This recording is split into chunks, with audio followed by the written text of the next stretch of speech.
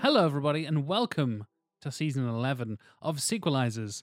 I am your host, as always, Jack Chambers-Ward, and joining me, also as always, Matthew Stogden. Sequelize ass. So where does that name come from originally? Is it the Australian? Huh? Were you the butt of every joke, Matthew? We're still buddies. Butties? Nope. Get it? No. Butties? Like a chip butty. Yeah. Speaking of chip butties, joining us is Tim Matum. And since my trusty laptop isn't working, I'm going to sequelize all of this with my hands tied behind my back. That makes sense. Spoilers. Tim's doing it. Tim's fixing this week. And I did it all with my hands tied behind my back. Typed with like his a bird tongue. pecking his fucking face at Yeah. the keyboard. Oh, I didn't use my face. Fuck you. Good night, everybody. Ah, there we go. And before you ask, yes, I can touch type. No hunt and peck for me. Fucking hell! Oh, why is this weak? Hunt and Pecker right there. Fucking hell. It's going to be a pretty horny episode, probably, knowing Tim. It is Stop now. kicking off with Jesus. his cock jokes. Oh, good Lord. Well, if you hadn't already guessed, we're going to be fixing... No one can guess. No one that. can guess. Charlie's Angels Full Throttle from 2003. Throttle is both a pleasing and unpleasant word to say. I thought you were going to say to experience things. Revealing your choke kick. It's a horny episode, Matt, I'm telling you. It is. I don't think They're I'm horny leading it there, but movies. it's finding its way into this Tim's here. filth dungeon over and over. Tim's here. Charlie's Angels Filth Dungeon. Oh, good Lord. Well, before we get to fixing Charlie's Angels Full Throttle, let's go to patreon.com/sequelizers and say thank you to the lovely patrons who make this show possible, make the in-season we've just finished possible, and this main season itself. We've got some bad movies to cover, and some of those are thanks to some of the people on Patreon, because you can vote for us to fix a film per season. You can vote for an inter-season episode. You also get early access and ad-free episodes of the podcast. And if you go up to the higher tiers, you can also get all the bonus outtakes and stuff that we do. We've just done some mad quizzes. Tim came up with something very creative that I'm still trying to wrap my head around. Yeah, and kind of floored us a bit. Absolutely bamboozled these guys. thoroughly bamboozled. Mm. I just went to BuzzFeed, as I often do. No spoilers. There was a point where I just said, Shrek. Oh, Beyonce. Shit. That means nothing to anybody, Yep. but it will make sense When soon. you hear the outtakes, it'll all make sense. Mm. Sort of. Sort of, yeah. We also do movie commentaries as part of the bonus content, and we did one last week. So if you've tuned into episode 1 of this season and not heard the movie commentary yet, you can go and enjoy that, because Space Jam 2 was an adventure through the Warner Brothers library, wasn't It it? was a fucking slog. Fucking hell. Oof. We've got 2 more movie commentaries coming up later in the season as well as weekly outtakes, of course. And you can get exclusive merch, which will be launching very, very soon. We've just finalized the design with one Mr. John Scarrett. We'll be sending that off to the printers very, very soon. So the brand new Patreon exclusive t-shirt will be coming out soon. Mm. It's very cool. Mm-hmm. It is indeed a variant upon the Resurrection Tour t-shirt we launched earlier this year. Yep. But with some little sneaky variations and stuff. It's very, very cool.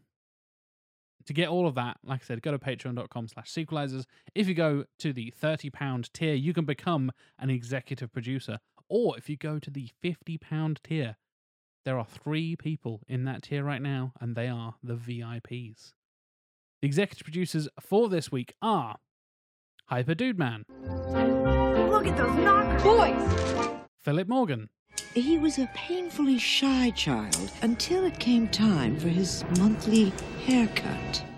David Selinger, Why be an angel when I can play God? Marcus Lindstrom, This is it, you ready? James McDowell, Hola. Josh Vandersloot, I got sand on in my ass. I can't hardly walk. and Stuart Main. Go to hell.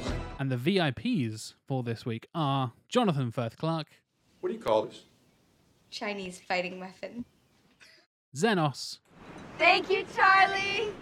and Josh Miles.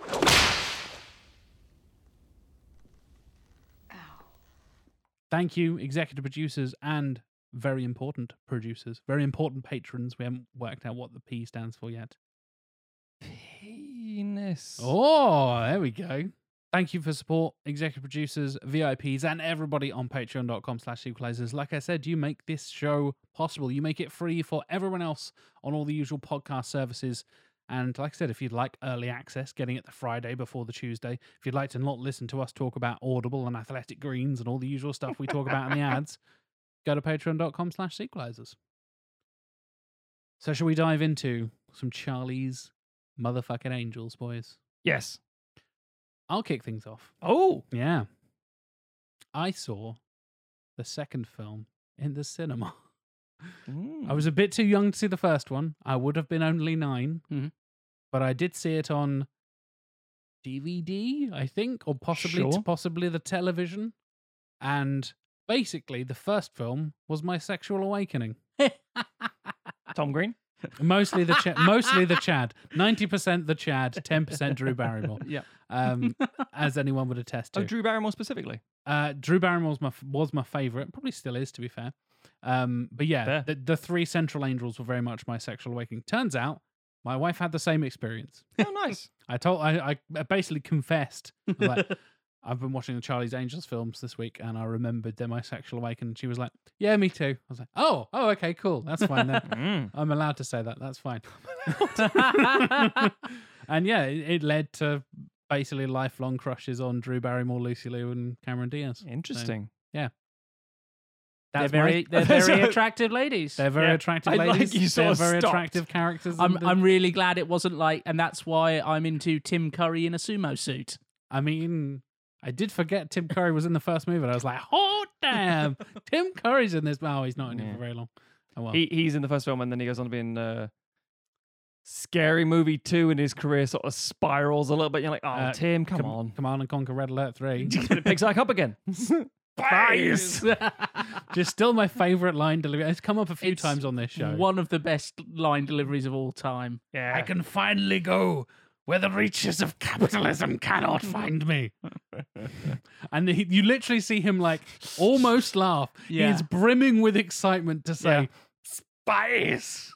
Again, he's an actor who is inimitable. You can't really just be a Curry. Yeah, You can't just shut up absolutely. and say, I'm going to do a Tim Curry. No, you're not. Absolutely. Absolutely. Matt, how about you? Yeah. Were these your sexual awakening, or were you already switched on? I grew up on The Mask, so Cameron Diaz was already... That's fair. That's fair. Sorry. Right, so full... Is she sexier in The Mask or sexier in Charlie's Angels? That's male, female, gay stuff going on there. It's an interesting debate on what sex is and isn't. So I'm pretty sure it's male gaze in all of these films. Correct. That's true, but I mean, there's more empowerment, shall we say, in Charlie's Angels to a degree, but we'll get to that later. Basically, well, actually, no, I'm trying to say more is the bimbofication in The Mask more than anything else. Yeah. But either way, no. So, classic full disclosure. I did see both films in the cinema, Of course. but I lied about it because I was 16 when the first one came out, Oh. and it was not cool to go see Charlie's Angels. It was a girls' film, and you weren't allowed to That's true. because dickhead fucking Yeah. toxic male bullshit. But I was like, yeah, but I want to see this film. And I enjoyed it. I did have, I think I had that epiphany within the first 5-10 minutes. Like, oh, it's a cartoon. It's really colorful and it's doing Matrix level Lots of stuff. wire And I was work like, yeah, and and I was stuff, like, I yeah, like, yeah. and I was very much into, obviously, late teens. I've discussed it before on the show, getting into a lot of kung fu films Oh, and stuff God, like that. I wonder where that sentence is going. Fucking hell. Where do you think I was going with that? Lots of leather and whips and stuff. Anyway, Also that.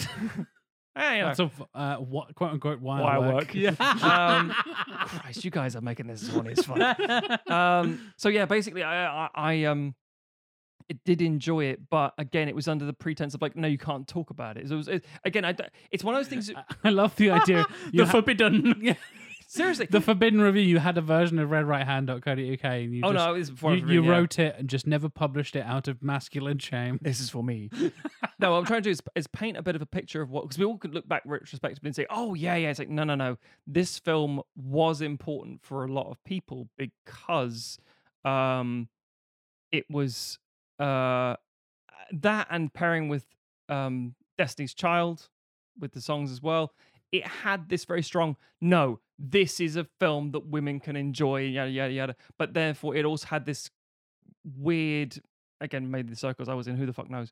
But this context of like, no, that's not for you. You shouldn't be watching. It's like, but it's an action film. It looks good.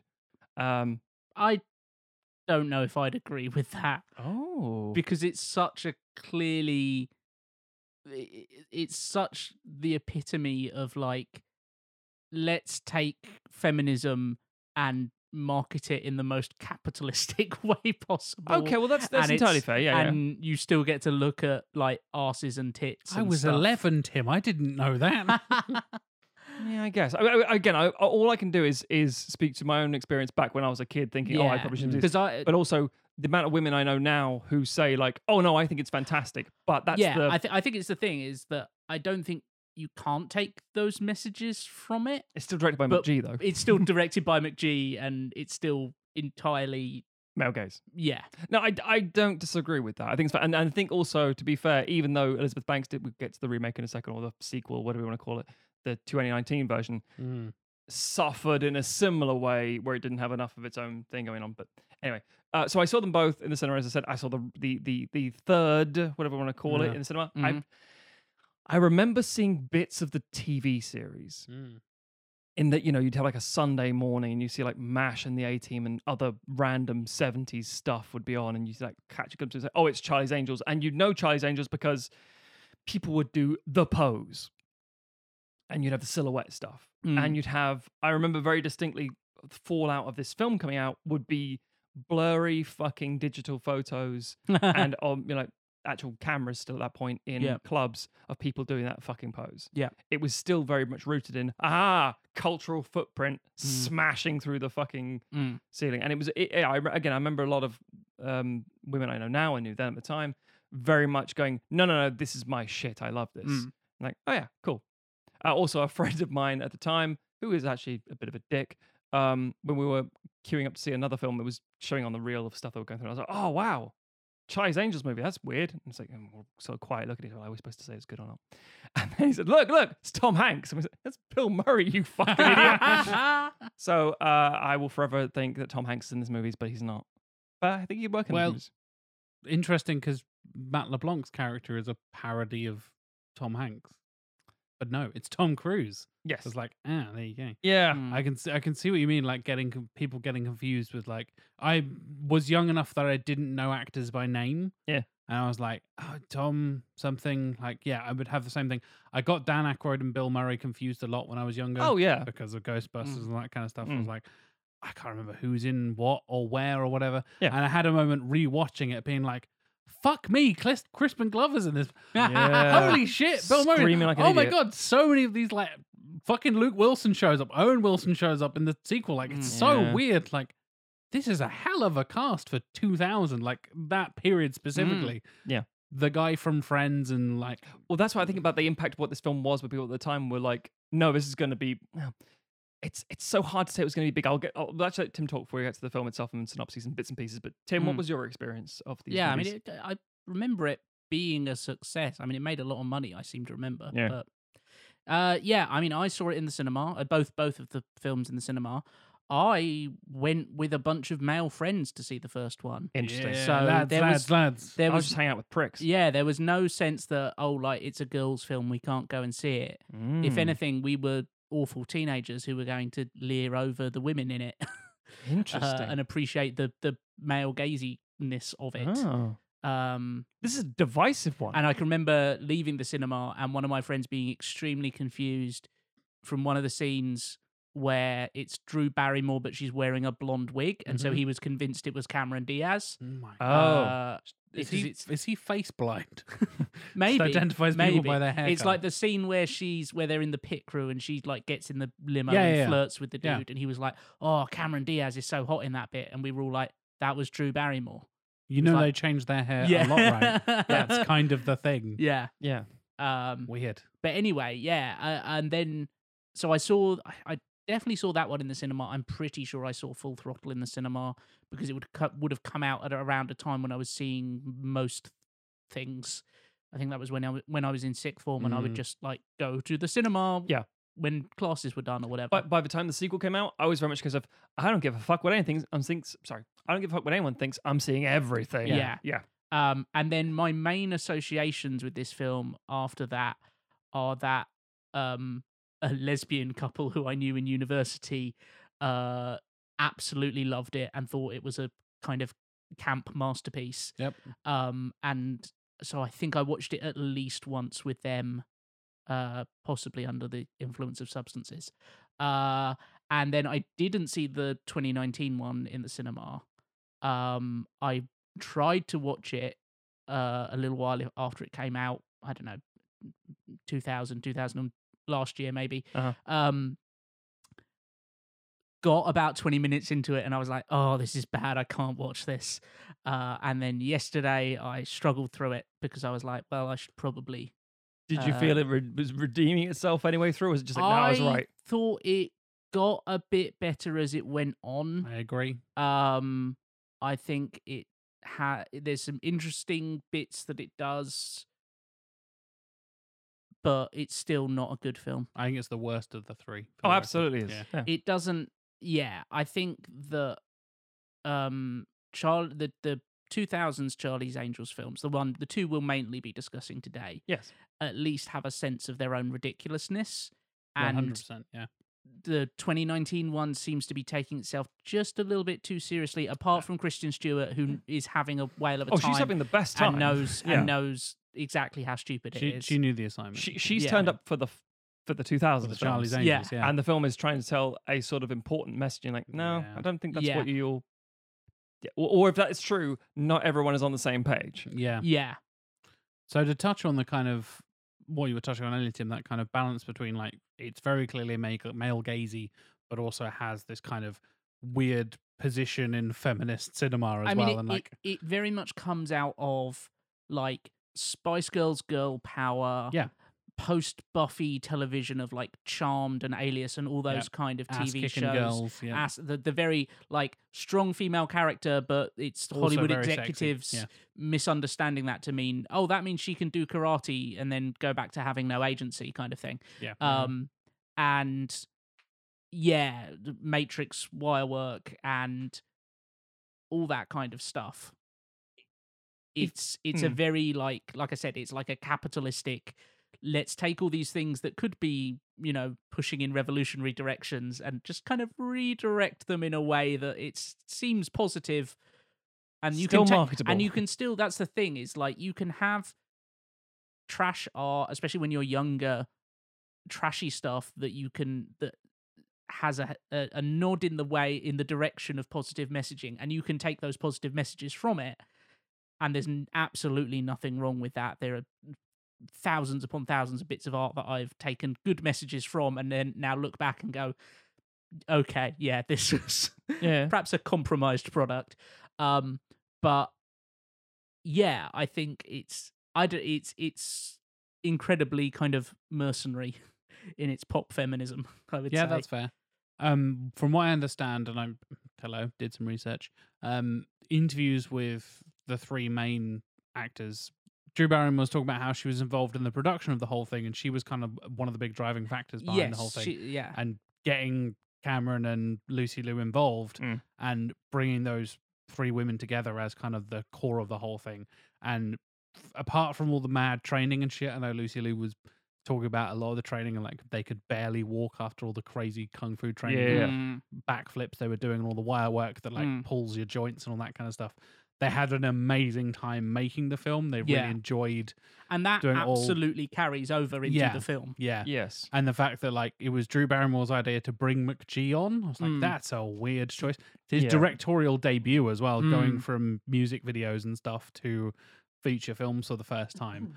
And yeah, I was surprised at how much of a driving force Drew Barrymore was, because I would never have thought that, like, just looking at it, I would never have occurred to me. And then seeing those interviews, I think that's where that positivity comes from. That's where that feminist side comes from, where left to its own devices, it would just be this horrendous 100% nonsense and, like you said, kind of capitalist schlock.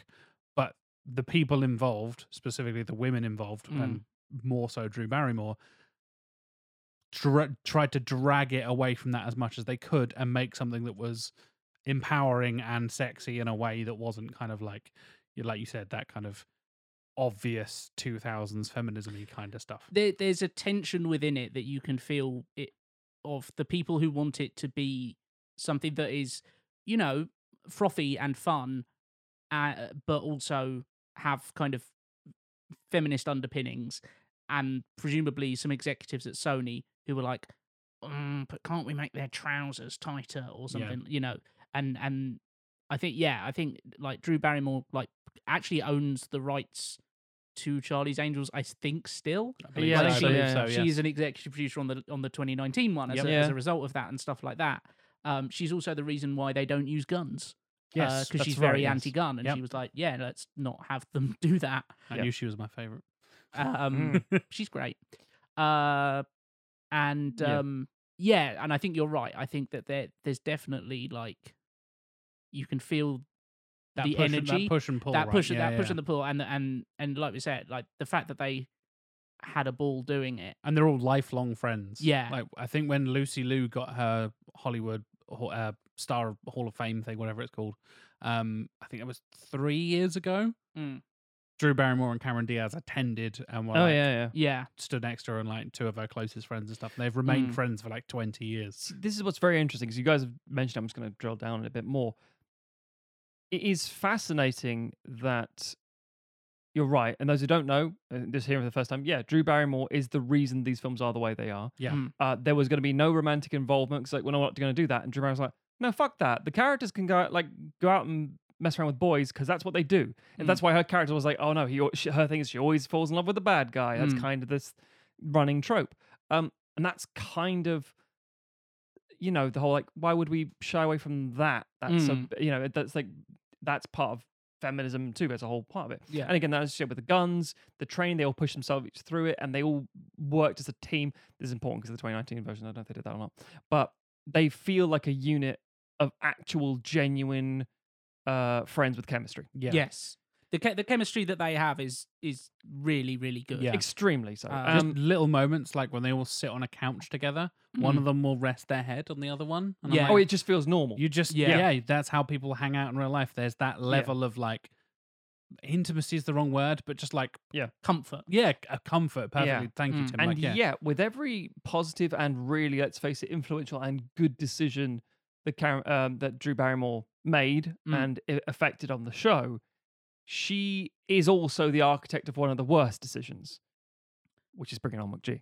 Yes, because I think he brings a lot to it to a certain capacity, because again, like Fincher in a way, and yes, that is that's a comparison. A hell of a comparison. Fuck it out. It's someone. Many compare McGee to David Fincher. Yeah, you know, McGee is 7.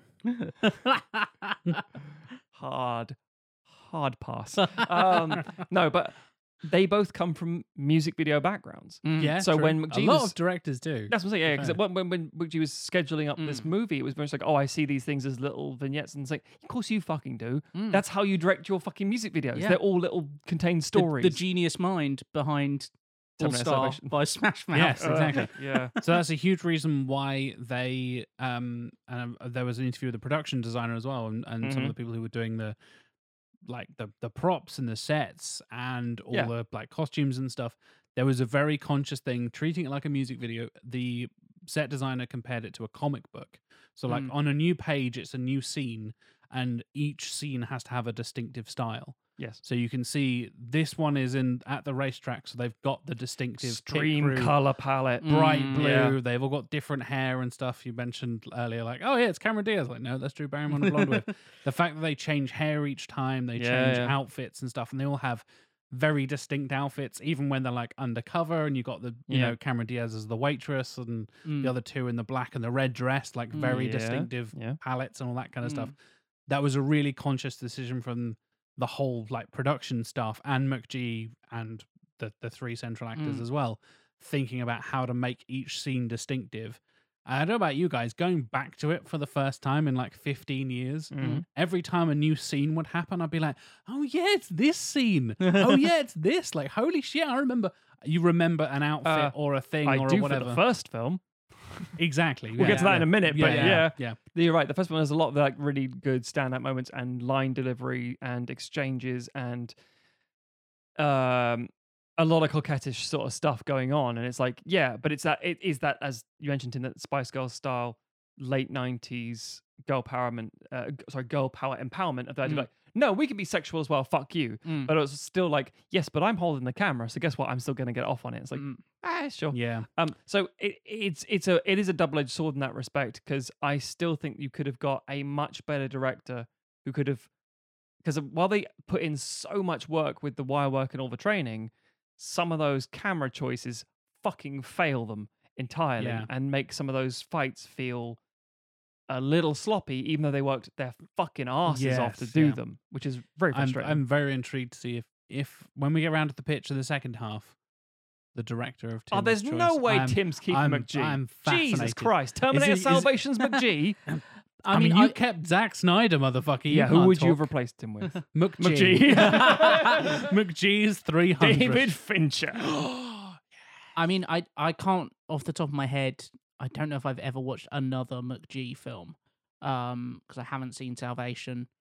Salvation is fucking awful. For those who are genuinely curious, shall we go through a bit of a run of what McGee has directed? Do, Matthew. He's McGee, not done a huge amount. No. Not especially. McGee, whose real name is McGee. No, it's Joseph McGinty Nicol. He has directed Charlie's Angels, his debut, as mentioned. Charlie's Angels, Full Throttle. We Are Marshall. Oh, yes. Yeah. Haven't seen that, but I know of it. It's meh. Terminator Salvation. Bad. Garbage fucking movie. This Means War with Tom Hardy. Oh, and I've seen that. That's bad film. It's a meh, bad film. It's a weird film. 3 Days to Kill. Everyone's with favorite. Kevin Costner? Kevin Costner, written by Luc Besson. The Babysitter. Oh, yes. Which is a recent one. I've seen Samara that. Weaving. Yeah. That's not awful. Yeah. Oh, that's again a 2017 Netflix thing. So that makes more sense. And he's done one called Rim of the World. Sure. And then Babysitter sequel. Yeah. Killer Queen. Yeah. I mean, I think he is at his strongest when he is allowed to do these like big brash things that feel very music video-y. Sure. Like there's so many needle drops in these films. Oh yeah, and and good, really on the nose ones. Banging Like, fucking soundtrack. yeah, yeah. really, My God. yeah. Had its He's a fingers man on who the loves the cultural- Prodigy. When I was writing my notes for the synopsis as I was watching it, I was like, "Is this the best soundtrack ever?" Maybe. Flash forward, smash cut to us talking about best soundtracks. Yeah, and watch how it's not brought up. Yeah. We'll will edit bring it in up. that quote from Jack just to that'll shame be him. that'll be the EP clip. Yeah. Just Jack saying that over and over. Um, It's not bad though, and it is a very good like. It read the room extremely well. yeah, and I mean that Destiny's Child song was fucking everywhere. Iconic. Yep. But yeah, I mean, I think he at least has a visual style. Sure. And, you know, certainly going back and watching this and compared to some modern films, you're like, remember Colors, guys? Yeah. It's a very vibrant film, and it very much feels, like you said, like a comic book, like a music video, like it's very over the top, and it knows it's doing that, and it's completely happy to be that. Yeah, and you know what you're getting when you get into it. Yeah. It tells you from the fucking start what to expect. Yes. And you go along with that. Yeah, and I was not alive when the TV show was on, and don't think I've ever seen an episode of it, but I presume the TV show had a similar, like, at least sense of what it was. Yeah. It's pretty campy, but kind of. yeah. It was a bit It more was probably Starsky and Hutch. It was Yeah, probably it's a trying to be bit serious. more, yeah. Yeah.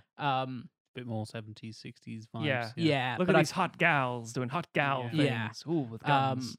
But, you know, I think from the very moment when, in the intro in the first film, where they're on the plane and TJ Hooker, the movie, comes on. Yes. And they go, oh, God, not another film of an old TV show. Yeah. You know, there is a self-awareness of it, not necessarily in a very meta way the rest of the film, Sure. but in a sense of we know what we're doing here, and we know this is quite a silly film, but also we're going to have fun with it, and hopefully you are too. And I think there's definitely elements of it that haven't aged very well. Oh, of course, it's from 2000s. Yep. There's some brown face and some... One of the Yeah. worst decades of film, because it's in the 2000s, it's like, rise of the internet. And you're like, yeah, I don't think you can claim ignorance and everyone else is saying and doing it. It's like, this is wrong, Yeah. right? Yeah. Yeah, and I know that especially when the 2019 version came out, there were a bunch of think pieces that came out essentially looking back at the 2000 and 2003 on the dot that it came out, looking back at that version and being like, oh, it's 20 years later, here's the new one coming out, what do we think of this one now? And going, oh yeah, there is some a lot of fetishization of Asian stuff going on, which I think to a certain degree is self-aware because it's Tim Curry's character who's doing most of that, and he's very clearly meant to be like a creep. Yeah. Still leans into it though. But it still leans into it. There's the whole brown face element. Yeah. There's a lot of culturally appropriative costume changes, and They all things. dress as geishas. And I'm like, Yes. hold on a second. None of you are Japanese. It's again, it's that 2000s mindset of it was doing better than the competition in the the other peers were doing at the time. Yes. Therefore, it was a spearheading, pioneering example. Weird enough, something we were talking about before we started recording, the bar was so low, and still is in many ways. Yeah. that when it's not just an absolute piece of shit, it's like, see, feminist masterpiece. And you're like, see, it's not actively racist. You're like, Yeah, you kind of clutch to what you can get out of things, and you go, well, at least it's not insert example here. Yeah. Should we get into some synopses? Let's get into some I'm synopses curious because to that will take us on to Full Throttle, which is Bad. bad. Indeed. I wanted to say it was all right, but it's not. Nah, it's not. It takes everything that is uncomfortably about the first film and makes it worse. Pretty much. Charlie's Angels from the year 2000. We kick off with a plane sequence featuring Drew Barrymore in disguise as LL Cool J. Yes, really.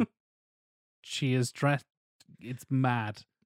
I mean, we should emphasize that it starts out, it's just LL Cool J, and then they do the they do the Mission Impossible thing of it turns out it's a mask. Whoop, takes But off the that mask. when you then work backwards from that, you go, does that mean she was in blackface? Technically, yes. Kind of, yes. It's a mask, so she didn't put face paint on, but is that better?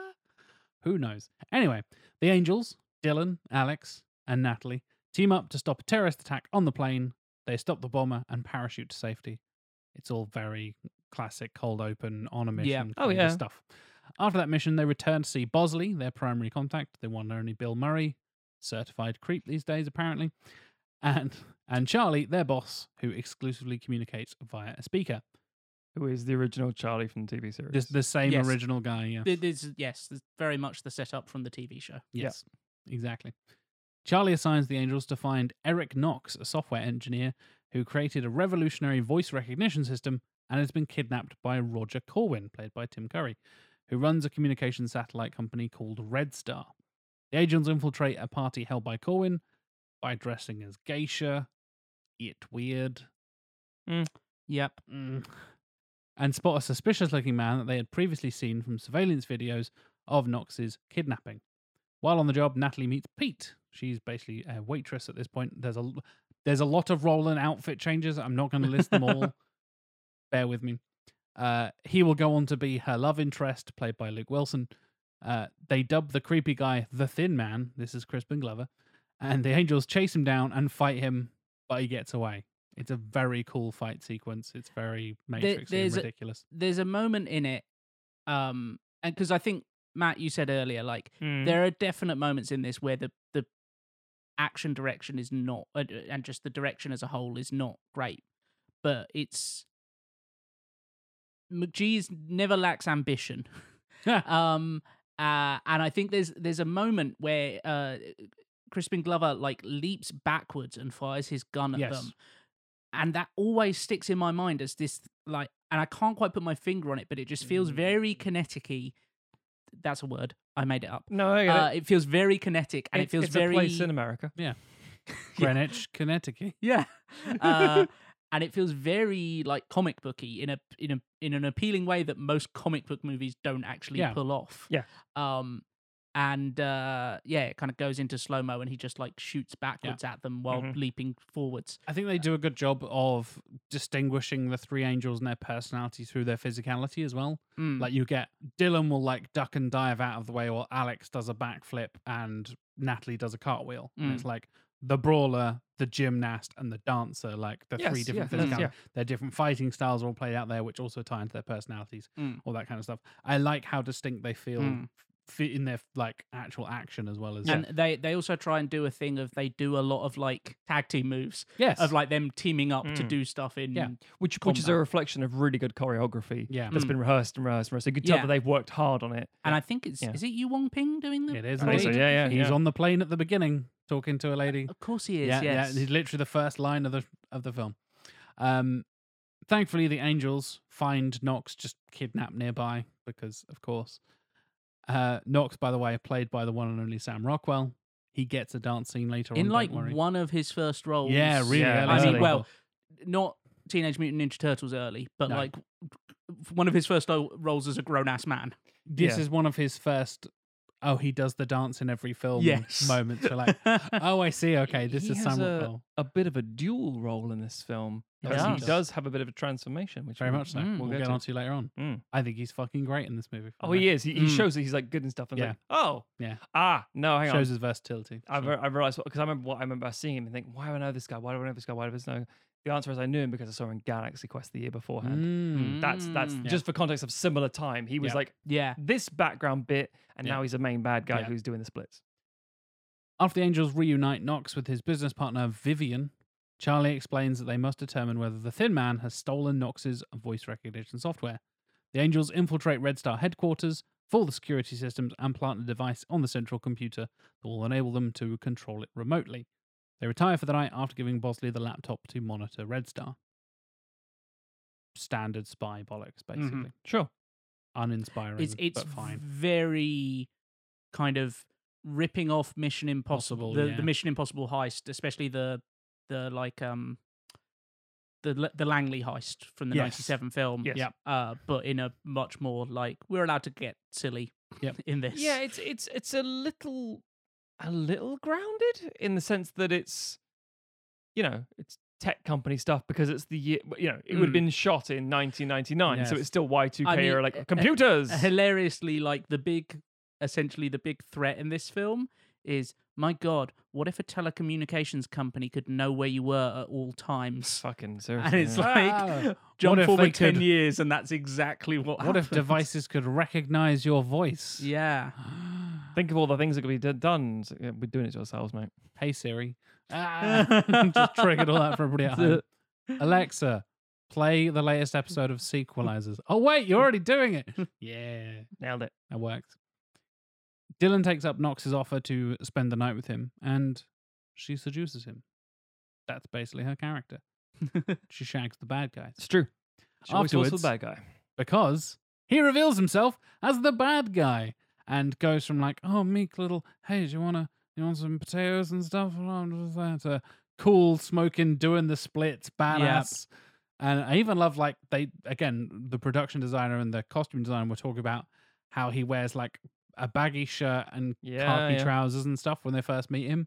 And then when he's evil, he's in a black vest. He gets sexy. He gets sexy and everything is like super tight. And Tight black and heels. tight black and heels, and he just does that splits, and I'm like, God damn, Sam Rockwell, you're one of my faves for a reason. He's the best. Anyway, he reveals himself as the bad guy, and Vivian also reveals that she's in on it, and there's some weird power couple thing, Sure. Mm-hmm. and somehow he shoots Dylan through a window, and they play it backwards, and it's a cool like slow motion thing, and it's ridiculous but on brand. Bosley is captured by Vivian, and the Angels regroup at their HQ, but the building explodes. Oh my god. Also, Alex's souffle gets ruined.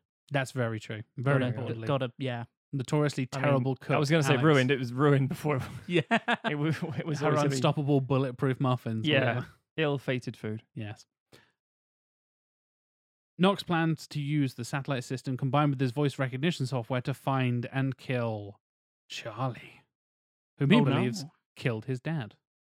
Mm. That's his motivation, essentially. Yeah. Dylan finally scrambles away, traumatizes or sexually awakens some kids. Why not both? And reunites with Natalie and Alex, who also survived attacks on henchmen and all that kind of stuff. They approach Charlie's office, which is on a beach somewhere, and the building explodes again. So many Yeah. explosions. They're able to communicate with Bosley. He's been captured, by the way. And a local bird, Natalie's knowledge of local birds gives away his location. And I forgot that she perfectly replicates the bird call. Like, oh yeah, you know. Does the little bird Yeah. call. Like, Yeah. okay, yep, this is a cartoon. This is ridiculous. And it's an abandoned lighthouse. I can't remember where they say specifically. Somewhere else. Somewhere in California. Somewhere in California. It's Palo Alto or something like that. Somewhere I've never heard Sure. of.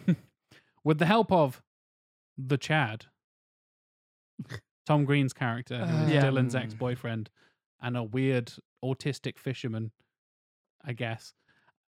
It's Tom Green doing his bit It's Tom Green It's being Tom Tom Green Green, bit, yeah. basically, yeah. because he was Drew Barrymore's partner at the time. Yes. The Angels make their way to the lighthouse in his weird little dinghy thing. Upon finding Knox, Dylan is captured again by his henchmen and is tied up. This is teasing Matt's little entrance line here. It's true. The Angels are too late to stop Knox from determining Charlie's location, though they rescue Bosley while Dylan fights off her captors. She does the whole splits thing and, oh, my lighter's not working, so I have to beat you all up with my hands tied behind my back. Does the whole different kung fu poses and stuff as she kicks all the rest. I'm going to bounce off your head and kick your teeth in and then moonwalk out of here. And her moonwalk is fucking terrible. It is a very bad. She's just kind of running man backwards. Yeah. Despite the fact Michael Jackson plays, Listen- it's not a moonwalk. Listen, they had all that training for the wire work and the kung fu and stuff. They couldn't spare the few days it took to Actually- perfect Drew Barrymore's moonwalk. She teach Drew Barrymore to Yeah. moonwalk. Plus, I think it's on like dirt. Yes, which is it not is. the Yeah, yeah, easiest it's in a thing to yeah. moonwalk on. prison in the middle of nowhere. They come together to defeat Vivian, the Thin Man, and assorted henchmen in kick-ass kung fu fights, respectively. But Knox blows up the lighthouse and flies off in a helicopter towards Charlie's location. Bosley helps the Angels board the helicopter, where Alex reprograms the missile to have it shoot backwards, blowing up the helicopter and killing Knox in the process. I like the fact they have to drag Dylan off of him as she's just punching and punching and Yeah. punching as the missile's getting closer, while the Angels escape to safety. Seeing the opportunity to finally meet Charlie in person, they enter the nearby beach house, but he has already left. He remotely congratulates the Angels on a job well done through another speaker and treats them and Bosley to a well-earned vacation. Charlie also tells them that Knox's father was undercover. He was discovered and killed. But just to clarify, it wasn't me. Don't worry about it. Don't ask any questions. Everything's fine.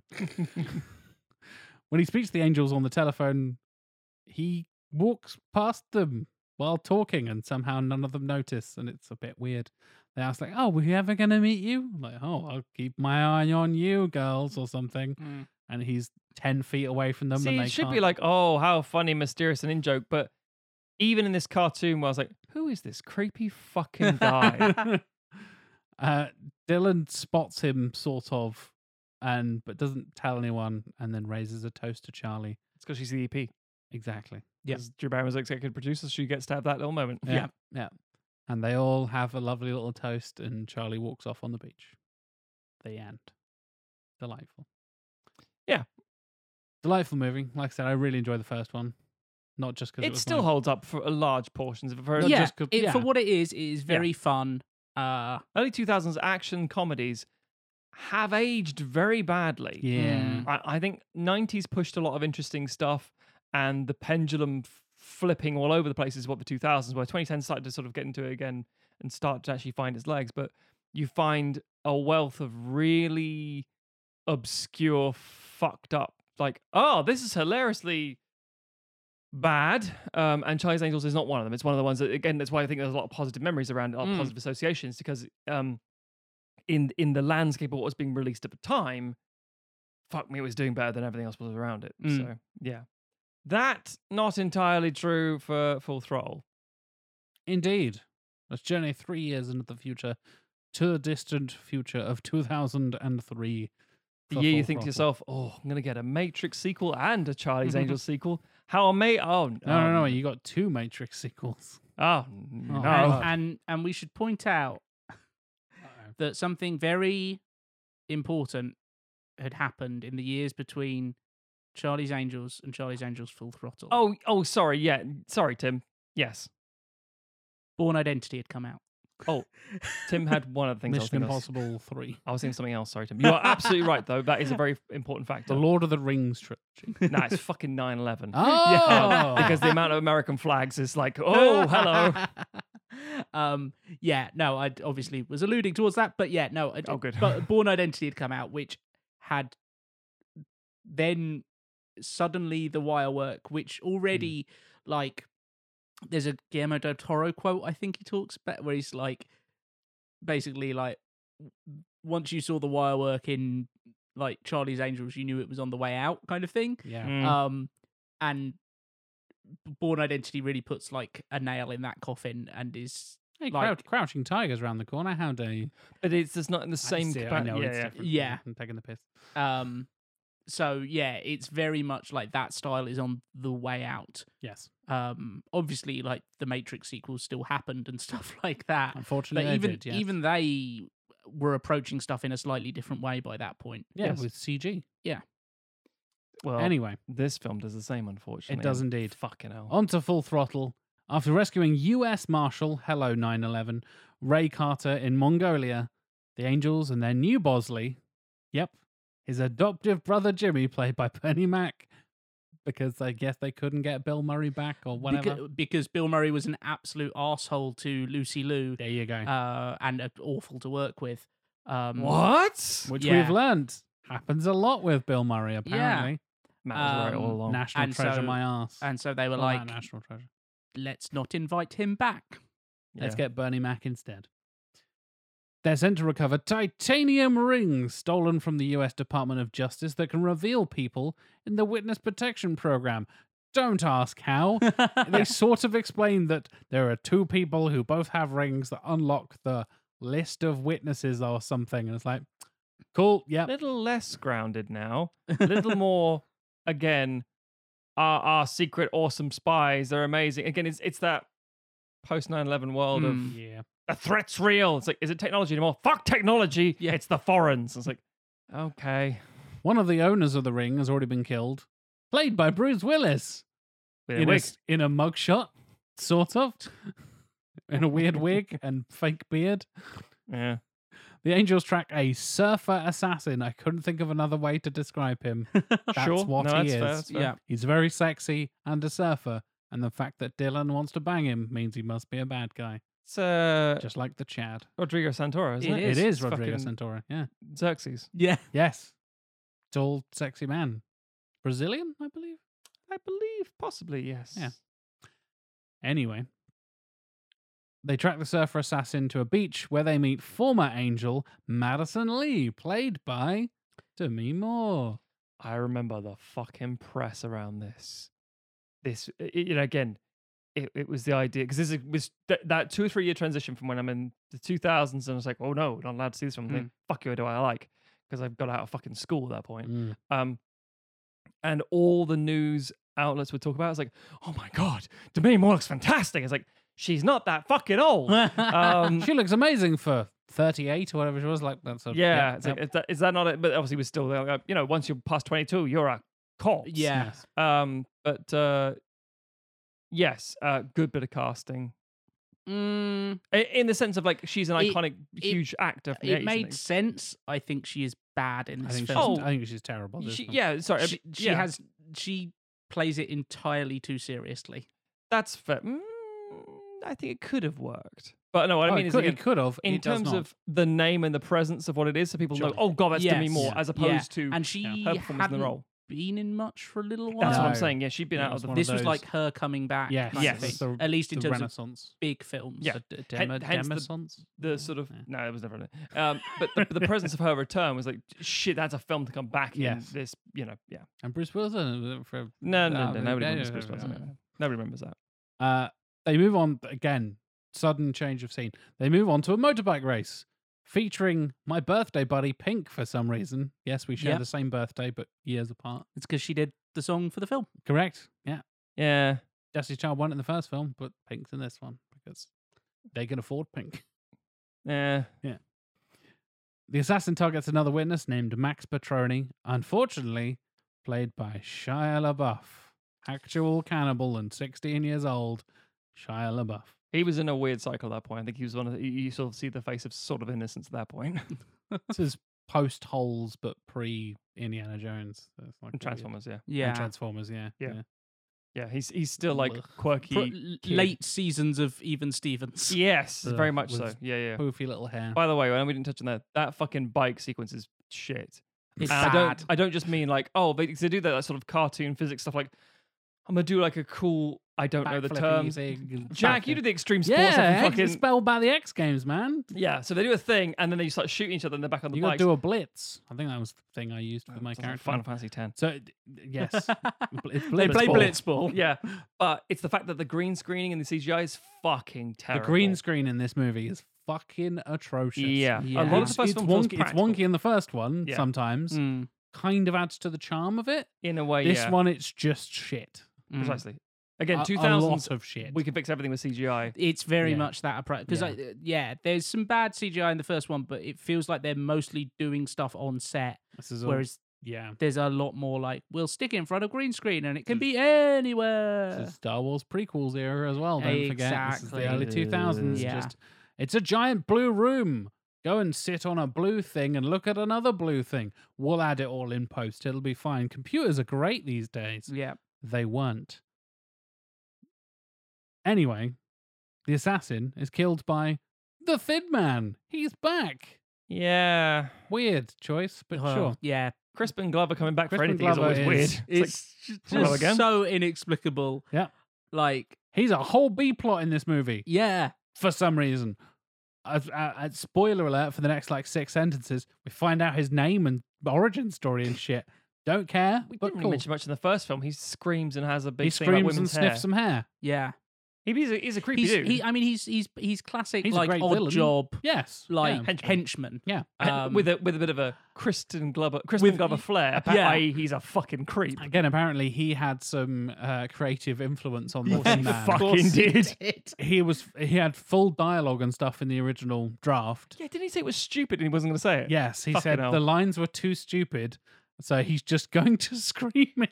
I was And like, rather than- oh, Crispin Glover. Yeah. That's the most Crispin Glover thing you've ever said. Rather than just firing his ass like any normal person would do, he's like, all right, well, but then Yeah, to be fair- okay, you were just, as long as you sniff hair and scream, Crispin, we Yeah. don't care. Like, But the performance in the first film was fine, so I can't really fault it because it's like, well, it works. But Yeah. the decision to bring him back is so That's the mistake. inexplicable. Yeah. It's like no one was caught. Like people were saying, like, "Oh yeah, we'll watch another Charlie's Angels film. We like the actresses from the first one." And What's like, their adventure this time? yeah. It's like, Here oh, we and go. we make sure you bring back that weird Thin Man everyone's played by Crispin favourite, Glover. the chain-smoking creepy man.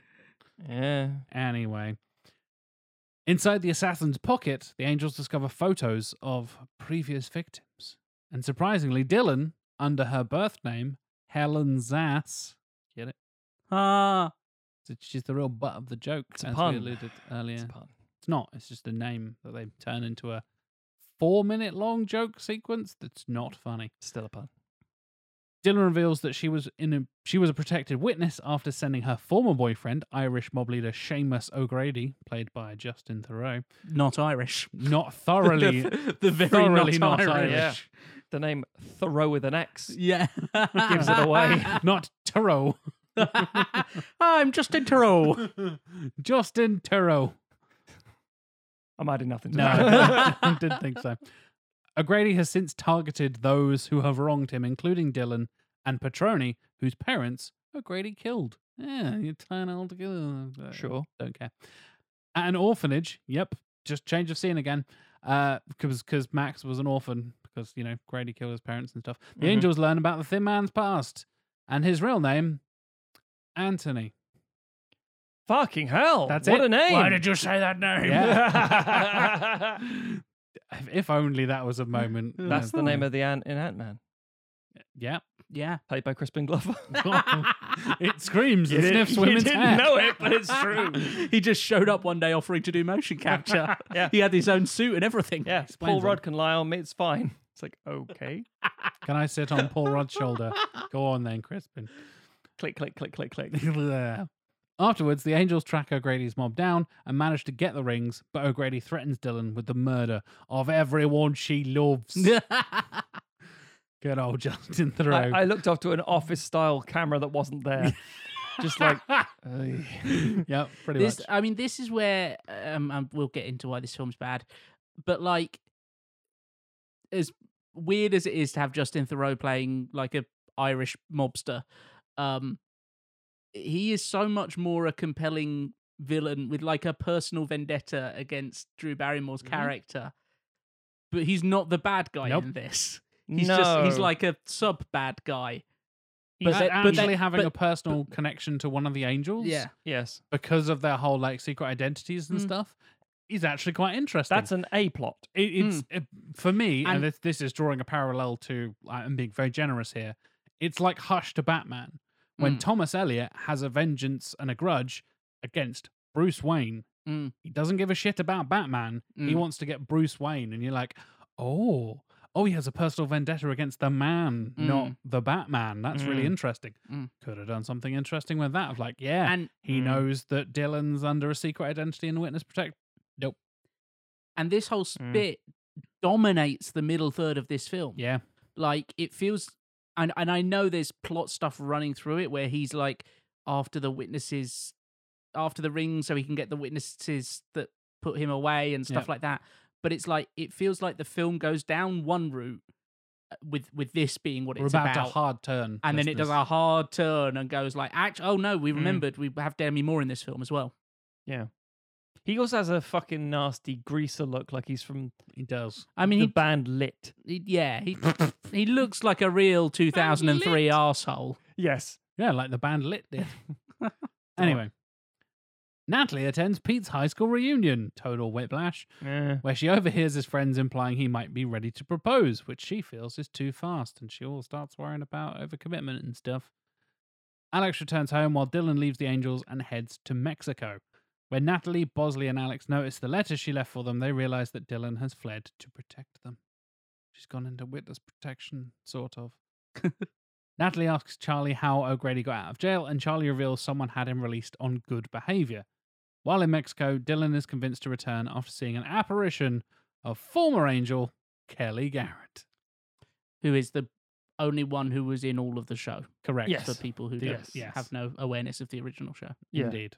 I always found it weird that she's like, oh, I need to protect you guys. Like, we've established everybody can handle themselves extremely Yeah. fucking well. It's a thing where the cartoony nature of them being like unkillable mega badasses and then suddenly being very serious and being like, no, I need to do this for your protection yeah. and stuff like.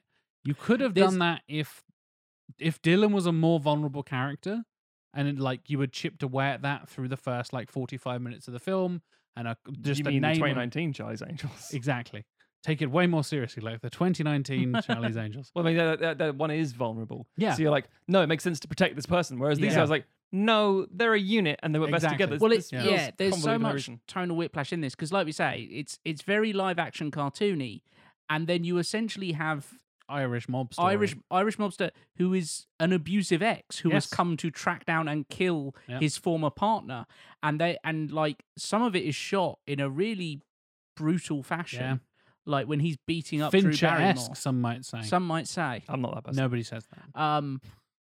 But it feels like incredible. It feels like it's come out of a different film. It does, absolutely, yeah. Speaking of which, Natalie and Alex deduce that Carter, that's right, the US Marshal from the beginning, is the one who let O'Grady out of prison after seeing him return Bosley's keys without any pain. But, oh, my ribs are broken. And then, oh, his ribs aren't broken. What a coincidence. Following him, they witness his murder at the hands of Madison, who's the real bad guy. That's right. Demi Moore was the bad guy all along. Who knew?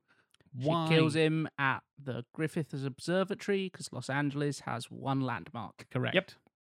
Oh, and also City Hall. And then And the Hollywood sign, I guess. there's quite a few. There's a few. There's a but few, we're but gonna go they to get, they get reused a We're lot. gonna go yeah. to we're gonna go to the Walk of Fame in a minute as well. Yeah, I so- was gonna say not they're not a lot of good ones. Not ones that actually look iconic and have a view. Yeah. Yeah. So Dylan arrives back to the group. The Angels are shot by Madison, who takes the rings. Charlie reprimands Madison for what she's done, and she responds by shooting the speaker. I mean, that's quite funny. The Angels realize that Madison is going to sell the rings to the Irish mob, Italian mafia, Yakuza, and Mexican cartel in some super group of organized crime. It's all the foreigns. All the foreigners at the Hollywood Walk of Fame. Sure. Yeah. Where Jason, which is Alex's on-again, off-again boyfriend, played by Mac LeBlanc, is having a film premiere. Because he's sort of Tom Cruise. His film's called, like, Objective Unlikely or something like that. Maximum Extreme. There you go. 2, Maximum Extreme yes. 2, yeah. And it's ME2, He has a little like hand the thing he Mission does. Impossible thing. Yeah. Yeah, it's not good. The Angels arrange for the buyers to be arrested by the FBI while they confront Madison and O'Grady.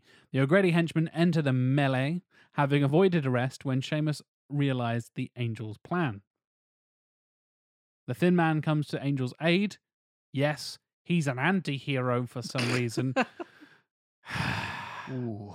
That's what we're asking for. We want the definite serial killer who sniffs women's hair, Redeem played by him! Crispin Glover, who does nothing but cut women's hair and scream in the first movie. I can save him. He's the anti-hero. He comes back, helping Alex and rescuing Dylan while she is being attacked by O'Grady. The Thin Man grabs Dylan and chokes her, but then kisses her, so it's fine. Nope, then knows worse. Hate Yeah. that. Thoroughly hate that. Oh, I can- and, I and can he remember- pulls some of her hair out as well, because of course he does. I can remember watching this in the cinema as a 17-year-old and being like, this ain't right. And I was a dumb 17-year-old. Just as he is about to say something, he speaks. Oh no, wait, O'Grady stabs him and he falls off the roof. There you go. It's like Kylo Ren all over again. Oh God. Christ. O'Grady nearly succeeds in killing Dylan as well, but she blinds him, causing him to fall to his death. Apparently, there's an unrated cut where the Thin Man and O'Grady have like a whole fight off the roof thing, Oh. and it's a whole extra like 4 minutes of quote unquote action. Man No. on man action. Yeah, terrible. The Angels end up fighting Madison in an abandoned theater because films, I guess, Sure. where they kick her into a chamber filled with gas for some reason, and she shoots a gun. You know, a gas chamber. Oh no. No, I said chamber filled with gas. Thank you very much. And the gun explodes the gas. She blows herself up, basically. Because Hoisted by your own petard. in a theater full of gas chambers. Bizarre. But with the villains defeated, Angels attend Jason's premiere, where they learn that Mama Bosley is adopting Max because he went into other witness protection earlier, hanging out with Bosley's mum. Yeah. Because Shia LaBeouf is hanging out with Bosley's mum. Sure. Pete surprises Natalie by asking her to get a puppy. Oh, that was the question he was going to ask. Everything's fine. That's also a big commitment. Just folks, Yeah. puppies are not for Christmas or Yeah. at film premieres. That's a big deal. Mm. That's a thing you got to keep alive and fed. Yeah. And watered and walked. You got to scoop poops. Cost of living crisis. You got to check out Cost of Fire at living some point. crisis. Yeah. Thank you, Matthew. Cost of living crisis in 2003. You can They've divorce. even- You can divorce a partner. You can't divorce a dog. There you go. Thank you, Tim. And Alex finally reunites with Jason. The Angels celebrate their victory with Bosley. Yay, the end of this fucking movie. Yeah, so again, it's the idea that the first one, yes, okay, obviously everything's aged badly from the early 2000s. There's not a lot of that's mass-produced mainstream media that doesn't, when it's going this sort of road. But overall, it's still an entertaining film. It's still it has aged surprisingly well because of the practical effects. And there is an endearing, genuine, and earnest friendship that is at the center of it, which makes it much more compelling. And you can sort of almost glaze over a lot of the other stuff because you go, these people are having a good time. It's made for the right reasons, it feels like, at least. Yeah. The sequel feels more like, I think you've described it, a capitalist cash grab. It feels more leaning to like, the CGI takes over. There's a fucking helicopter thing at the start, and it's all like, this looks like shit. There's a lot of crap.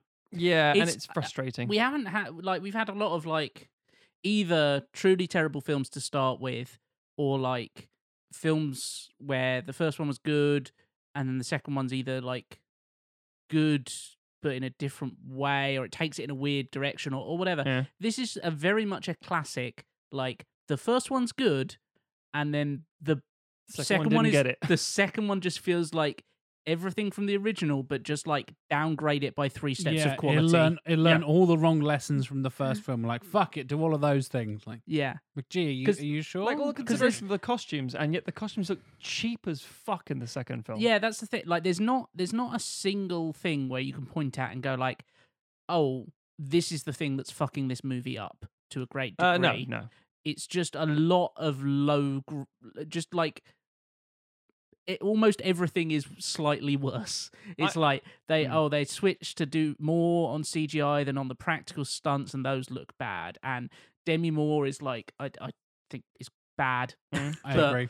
But certainly not as an interesting, charismatic performance as Sam Rockwell gives, or even Tim Curry, to be frank. Sure. Like Love me some they Tim just Curry. make some weird decision, like the fucking Thin Man coming back and being a love interest, and Carrie Fisher is there as a nun who would yeah, in flashback. The whole Yeah. thing. it tries to overcomplicate the plot.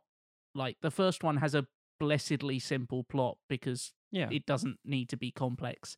And this one, like we said, it goes off in these weird directions with like, oh, now it's a film about like Dylan's past, and then that doesn't matter at all anymore. Yes. Things are and- picked up and dropped very quickly. Yeah. It just feels like an overall just like massive downgrade from the first. Yeah, I'd absolutely agree with that. And subsequently, I feel it's a weird one. We cross this bridge quite a few times when it comes to fixing them. Because you're like, oh, bring back the original crew, bring back the people who, made it what it was, said it a couple of years afterwards, and it's like, that's what happened. Yeah. Oh, don't do that. Yeah. I guess bring in a new crew. And it's still going to be Drew Barrymore at the center of it. She's still pivoting in certain ways. Like, oh, it's really important Tom Green's in it for some reason. Like, why? Because I'm going with Tom Green. I'm the executive producer. Fuck you. And it's like, oh, sure. McGee should do this. And we should have a bathroom that looks exactly like The Shining. Why? Yeah. Oh, film. There are a lot of film references in the isn't it? especially in the second one. There's a few scattered around in the first one, but like Yeah. the opening of the first one when they're rescuing Robert Patrick from Mongolia, of course. There's like it tries to do like a one-er. It's very much one of those like hidden cuts one-ers that isn't totally one. But there's a whole Marion's drinking contest in Raiders of the Lost Ark homage in it. Yeah. And stuff like that. And then Cameron Diaz shows up as a Scandinavian bull rider thing, and I'm like, okay, yeah. Yeah. Guess it's just a less exciting version of your dance scene from the first one, which was also awkward and weird Yeah. and like white saviory in a weird way, like a white girl dancing in Soul Train. Like, Yeah. Yeah. Yeah, the Soul Train sequence in the first one is bad. they're at least and aware awkward. of it because all. Well, the thing Yes, is, the joke and- is meant to be like that she can't dance, and that's why it's funny, But she's Yeah. a fucking great dancer. which is why it's Yeah. Yeah. And then all the people of color are like, the white woman's great. Turns out she's all right, and they all start dancing. Like, okay. yeah. And I think it's again, I think a lot of it in terms of like the references to the things that are being drawn into the. Again, I think a lot of it comes down to mostly negatively McGee, where he's like, "Oh, I'm a music video director, but I'm going to do some film stuff, and to prove I know film, here's a reference to a 1950s movie Yeah. that nobody actually cares about." And not, I mean, like, in the way that, oh, I put a thing in a movie and it's like, oh, that's interesting. It's like, yeah, because I love it, but you don't need to know about it. It's there because it is. Rather than we've perfectly replicated the bar. Again, I can't go over that. In the first film, they perfectly replicate the bathroom from The Shining. Yes. Why? Yeah. Because they could. Is it just The say, produ- look, the I pro- know film. I'm honestly a filmmaker. The production trust team me. were just having a great time, from what I Yeah. understand. I get that, but fucking hell. Anyway, so again, I think the first one's aged surprisingly all right. Second one was always lambasted as being quite shit. The 2019 version had interesting potential. Again, everyone turned up to make a very different movie. On paper, sound like a fucking brilliant idea. Execution, as we mentioned it gets a little better as it goes through, but it's never good. It's always like, I wanted this to be great. I Yep. didn't want to be joining the chorus of people saying it's a shit film because all the other fucking male Yeah. critics are doing the same thing for different reasons. And yet here I am saying, yeah, sorry, it's not a good film. Piss. It's a little bit like the fucking Ghostbusters thing, where it's like, Yeah. I don't want to be one of the people saying like, oh, female Ghostbusters can't do raping my childhood, blah blah blah.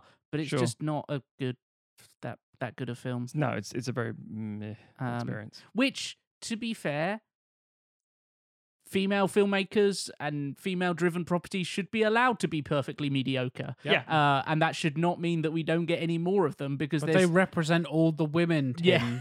One So if one fails, failed, all they fail. fail. Yeah. Exactly. Yeah. you know, it's the thing of like, there's so many mediocre male-driven properties out there that get chance and chance again, Oh, yeah, 50, or are not yeah. seen as like, well, we can't have any more of those. But look We got how 3 fucking shit expendable films. yeah.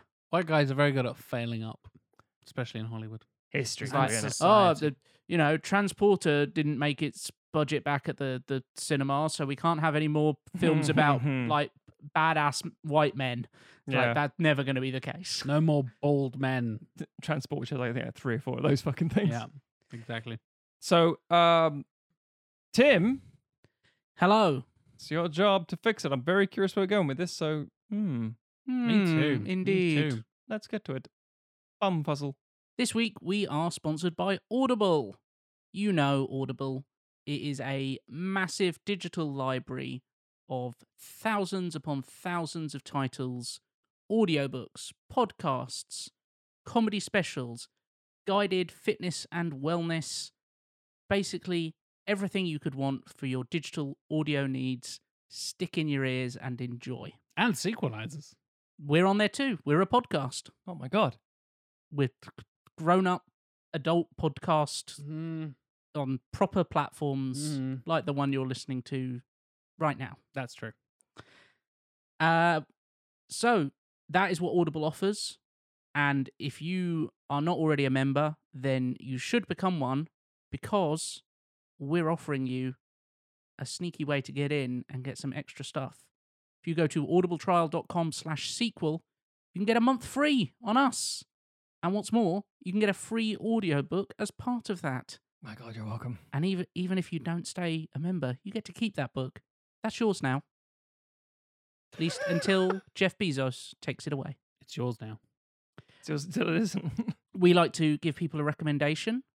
This week, why not check out Wildflower by Drew Barrymore? Ooh. Ah. A memoir, her second memoir, because she has had a very eventful life. Yeah, fucking hell. And this is her kind of sort of giving anecdotes and advice as well. It's narrated by her. She is a wonderful narrator as well as a writer. And I can heartily recommend it. So you can check out that book or any other book of your choice and get them for free on Audible by going to audibletrial.com/sequel. Get a month free and an audiobook on us. Audible, stick it in your ears. It's time for me to reveal what I'd done to fix this movie. But before we get to that, I believe, Matt, you are the angel of Rotten Tomatoes this week. Yes. Do not be afraid, Tim. For I bring you glad tidings and good news in tomato form. and fresh tomatoes. Possibly. So, this is should come as no surprise. we're going to do Rotten Tomatoes for 3 movies Oh. to guarantee no tie, hopefully. In case this is your first episode of Sequelizers or you just joined us for season 11, hello. Hope you're enjoying yourself. We do a Rotten Tomatoes thing where we have 2 of our number guess the Rotten Tomatoes percentage on these movies, and we then also talk about the audience reaction as well. We fully appreciate these numbers fluctuate as more reviews are taken down and added. We also know that it is hideously inaccurate. Sometimes for straight up the wrong movie. Absolutely wrong film, or 3 out of 5 is, or 6 out of 10. Those two things are both fresh and or rotten. Sometimes it's very hard to gauge what it could be. So It should be fresh for the record. it should be. So it's very frustrating in that regard. But it's a nice, friendly, fun thing for us to do. Get a bit of a gauge for things. It ends up being a bit of a talking point as well. And it's a fun thing for us to just. It's silly bollocks. It like really Charlie's Angels. It's usually Ooh. just a prompt for us to shout at either critics or audience members. Yes. And By which, solidify. by which Both. we mean Why not both? people who vote on Rotten Tomatoes. Yes. And also, it gives us a chance to solidify our own opinions as well if you haven't already had those. Like, oh, I don't agree with that. Or, oh, you know what? Fair play. That kind of thing. So, the films will be Charlie's Angels, Mhm. Charlie's Angels Full Throttle, Mhm. and Charlie's Angels. Ah. Yeah. I don't need to explain them any more. I think it's all quite clear cut. So, we're going to Pretty much go so. to Jack first. Jack. Hey, Matthew. It's going to be reasonably positive, I reckon. Not crazy, not too low, not too high. I'm thinking sort of around the sort of 70, 75-ish mark. I'll go 69, dude. Percent, please. Thank you. How droll. Yeah. Tim. I mean, I was very much thinking the same sort of area. Yeah, you were. How droll. I'm giving Tim the eyes. Oh, yeah. 69 eyes. I'm gonna guess. It's a Lovecraftian Is monster. that what that is? Christ. It's a bit Rowan Atkinson. How rude. I'm gonna go a bit higher. Oh. I'm gonna think this was well received for what it was at the time, and then we've probably got a few retroactive reviews which have probably split straight down the middle with people going, there's a lot about this that's problematic. Sure. And then people going, it's all just in fun though. And some nostalgic positivity. So let's say 78%. Okay. Charlie's Angel Full Throttle. Charlie's Angel just won. Charlie's Angel Singular. throttling away. Samael. We started with Jack. Let's return to Jack. Hey, hello. Gotta be lower. Is it? It can't be massive. It's not a classic Sequelizers like 50 or 60%. I don't think it's gonna be as low Mm. as like the teens or something like that. But ooh, 69. I will take 44. I just took 25 off. No, I get it. Makes complete sense. Pulled it out of my arse. 44. Yeah, 44%, please. Tim. I had a number very affixed in my head. Was it 44? Ooh. It was not 44. Ah, I'm 69. going to stick with it, but it's going to look like I'm making a dick move. Is it 45? It was 45. Oh, fuck you, Tim. Okay, interesting. And finally, Charlie's Angels 2019. 2019. It's weird that I understand why they didn't bother giving it like some kind of subtitle. It's the trend. But then they very explicitly make it so that it's in continuity with the Yeah, other they do. two. I mean, you got Halloween followed by Halloween. Yeah. So God of War and God of They War. also do Yeah, some that was the fucking thing. awful Photoshop putting Patrick Stewart's head on Yes, they Bill do. Murray's body Yes, they and do. that's whoever played Bosley originally. Yes. Yeah, that's true. And I that don't guy. understand why they didn't just have him dress up in those costumes and then Photoshop his whole figure. Can't afford to pay for Patrick Stewart that many times. It's like an extra day of getting him to try on different clothes. Yeah. Yeah. And also, they might have only thought about that in post. And Yeah. well, we'll see the same. yeah. Good point, though. Jack. Oh yeah. I think it's probably not that far off from Full Throttle. I think it's crap, but it's not. Again, it's not terrible. It's not unbearable shit. It's just crap. I'll drop another. I'll go down another 10%, so 34 for Okay. 2019, please. Yeah, I think this got a bit of a critical drubbing.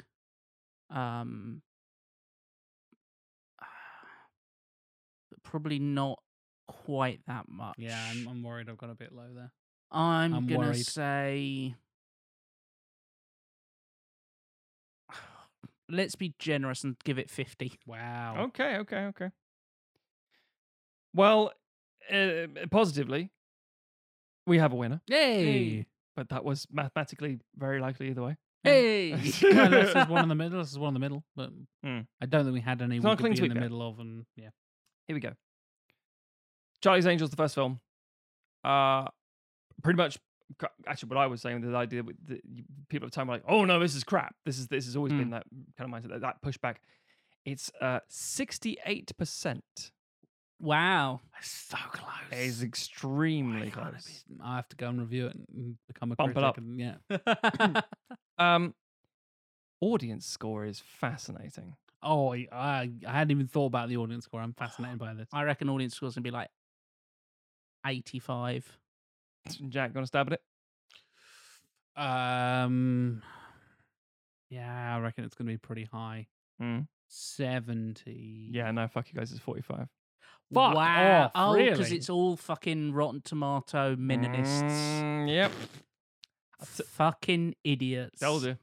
This film has The kind one of those people things. who spend their precious time.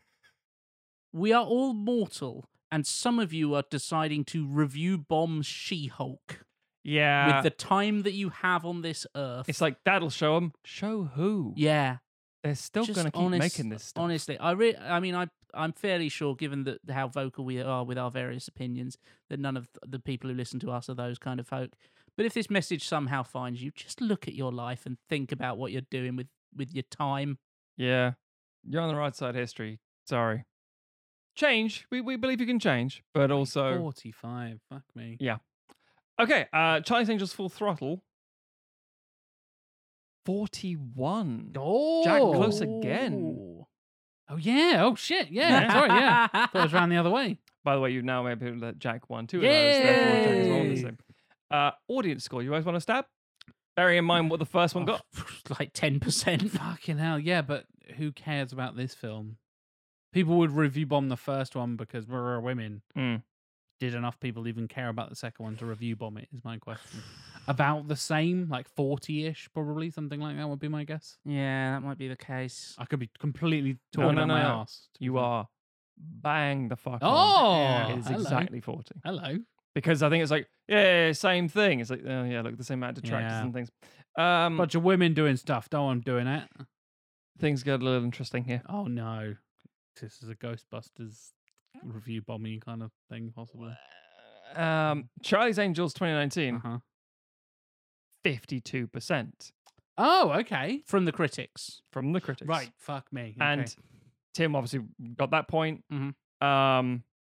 So we're talking about arguably only 16 points lower than the original Charlie's Angels from the 2000s. Which again, if you ask people who watch these films, they're going, don't know about that. Which is why Rotten Tomatoes is a hideously weird gauge, but that's why we bring up this Yeah. conversation. Now here's the fucking thing. Uh-oh. It's got the highest.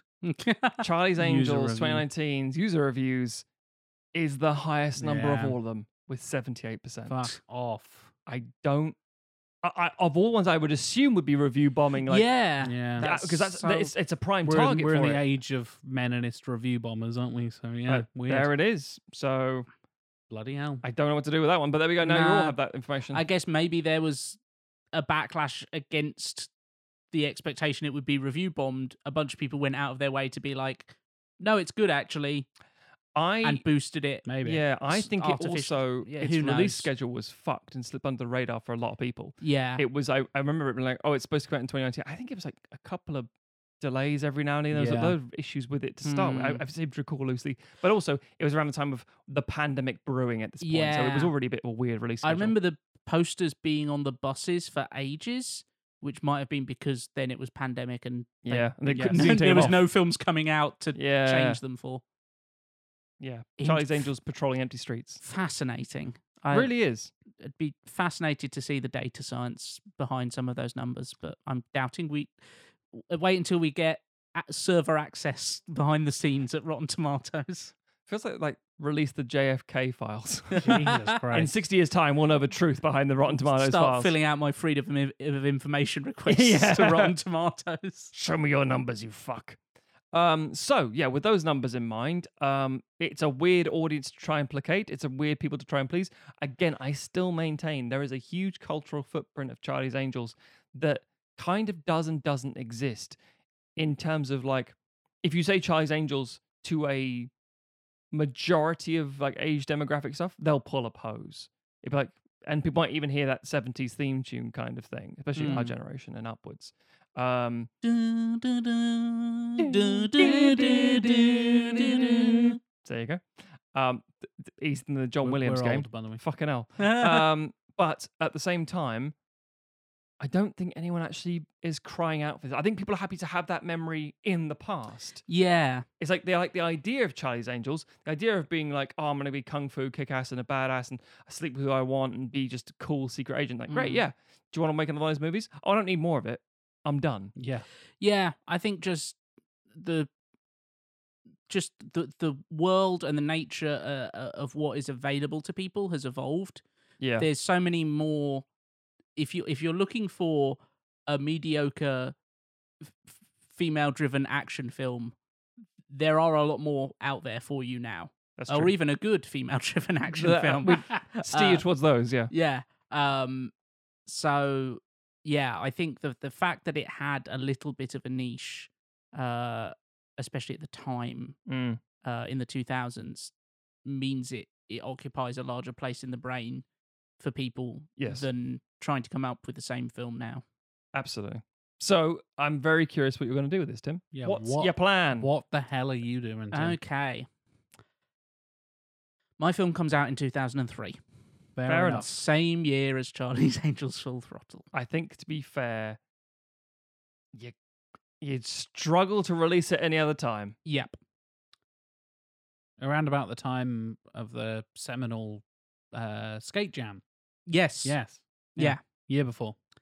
It'd be amusing if we set all our films in 2003. That's the rule. Is every Yeah. film needs to be made in the 2000s. Yeah. So even interestingly- when the original came Yes. out in like 2018. we do prequels now. They prequel now? One they thing, prequel now? Fucking Rise of Skywalker. Oh, Sorry, God. carry on.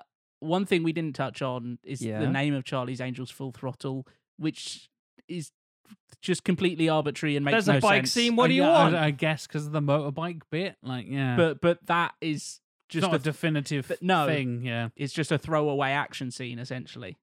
So I've changed that. Okay. Good. My film is called Charlie's Angels Heaven Sent. Ah. That makes complete sense. Pun, Matthew. Is that a pun, Tim? Did you do that pun? It's a I mean, kind of it's play on words more than play a on pun, words, yeah, But it's, a bit I mean, of a- it's- it's it's the just same a- field, isn't it? Same area, Yeah. but not the same thing. So Netball and basketball. I was torn about whether or not to retain McG. Oh. I'm going to make a fucking bet right now. And Tim, I hope this is no insult against you, your personality, or character, what you stand Zack Snyder. for. I don't see McG coming back.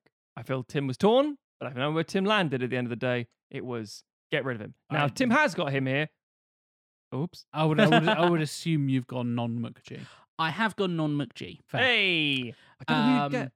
So, yeah. I think, Zack Snyder. like we said, it's in it's a way it's a weird one for sure. Yeah, in a way, a lot of what makes the first film good is down to him, but it also a lot of what makes the first film bad is down to him. Yeah, we established earlier, exactly. So I was kind of thinking to myself, I was like, what do we gain by losing him, and what do we gain by keeping him? And I think there's more opportunity for gains by moving on to someone new. I agree. However, like McGee, this will be this person's film directorial debut. Okay, no shame there. Interesting. No problem And with that. probably a first for sequelizers. Oh, fucking hell. Uh-oh. It's thi- a hamster. This person has never made a feature film. That is a first. Tim. That is bold, Tim. I think I jokingly picked myself once, but I assume this is someone considerably more professional than myself. Well, Oh, this is I'm hoping it's just, well, I'm not hoping is the wrong word, sorry, Mm. Tim. I'm expecting this to be just some bloke a off the music video streets. person or a TV person, but they've still proven themselves Oh, as a yeah, director, right, yeah, just not not just in film. Is what I'm some getting. person off the streets.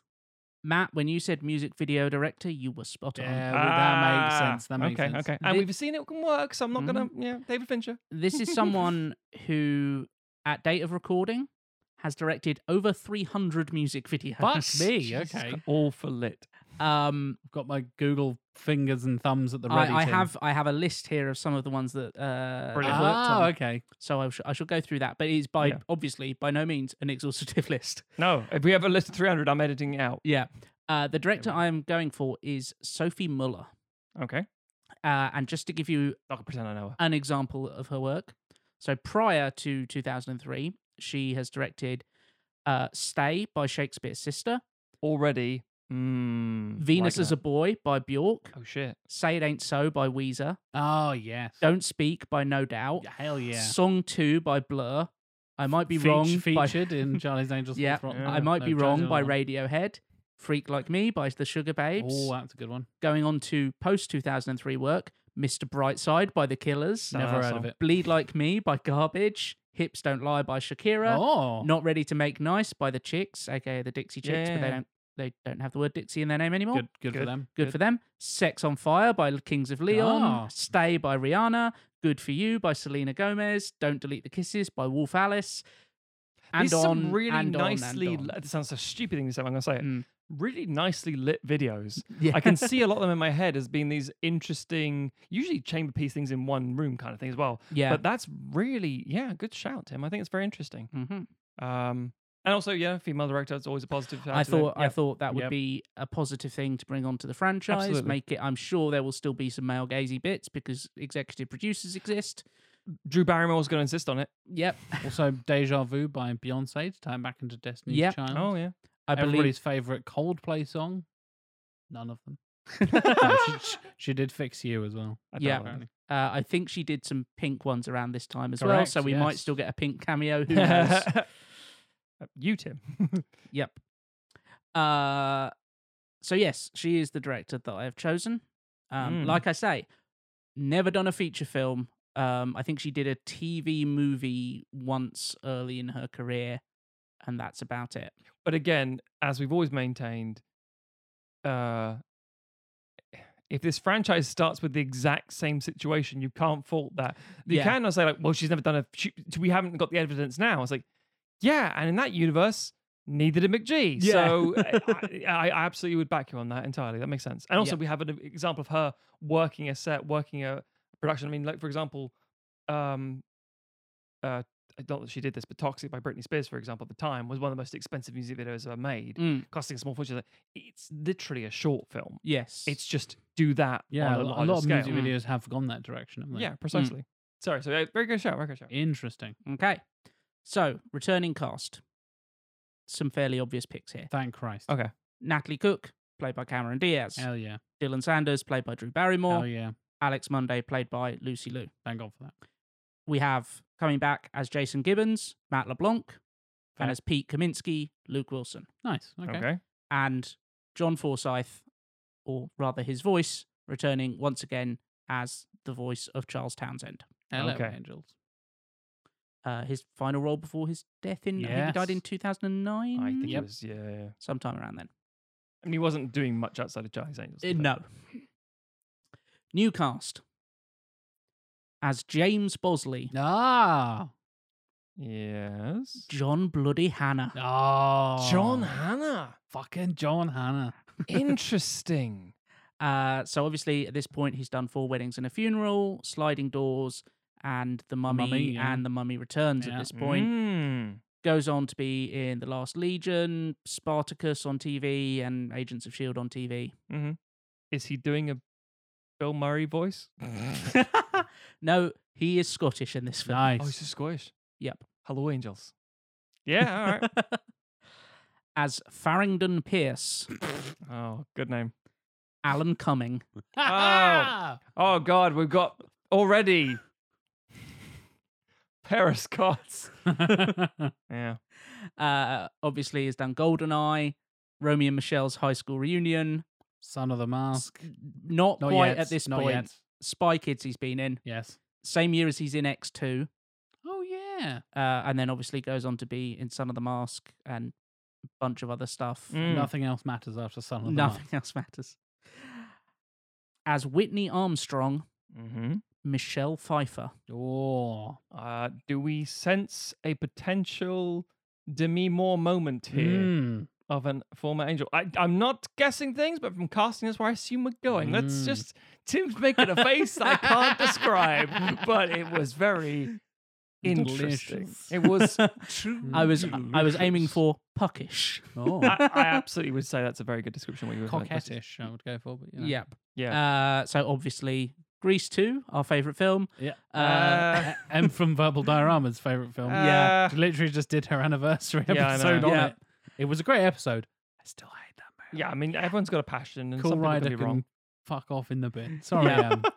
Em. Scarface, Batman Returns, and more recent to this, What Lies Beneath. Yes, Oh, yeah. She kind of takes a little bit of a break around this point. she does. But then she comes back. She does Stardust. She does the Hairspray movie. And more recently, she's in Mother, Mother! Ant-Man and the Wasp, and another sequelizes fix, Maleficent, Mistress of Evil. Oh, yeah. She So is, she yeah. is. As Kennedy Bishop, I have Regina King. Good. Boys in the Hood, Jerry Maguire, just been in Enemy of the State at this point. Oh, yeah. Goes on to be in Ray. She's in Southland on TV, Mm. Watchmen on TV. I've not seen it. Good director as Good. well. Very good director. And just been in The Harder They Fall for Mhm, Netflix Mm. recently. Yes. But yeah, as Ramona Hayes, Parker Posey. Oh, she Nice. fits in this universe very well. Yeah.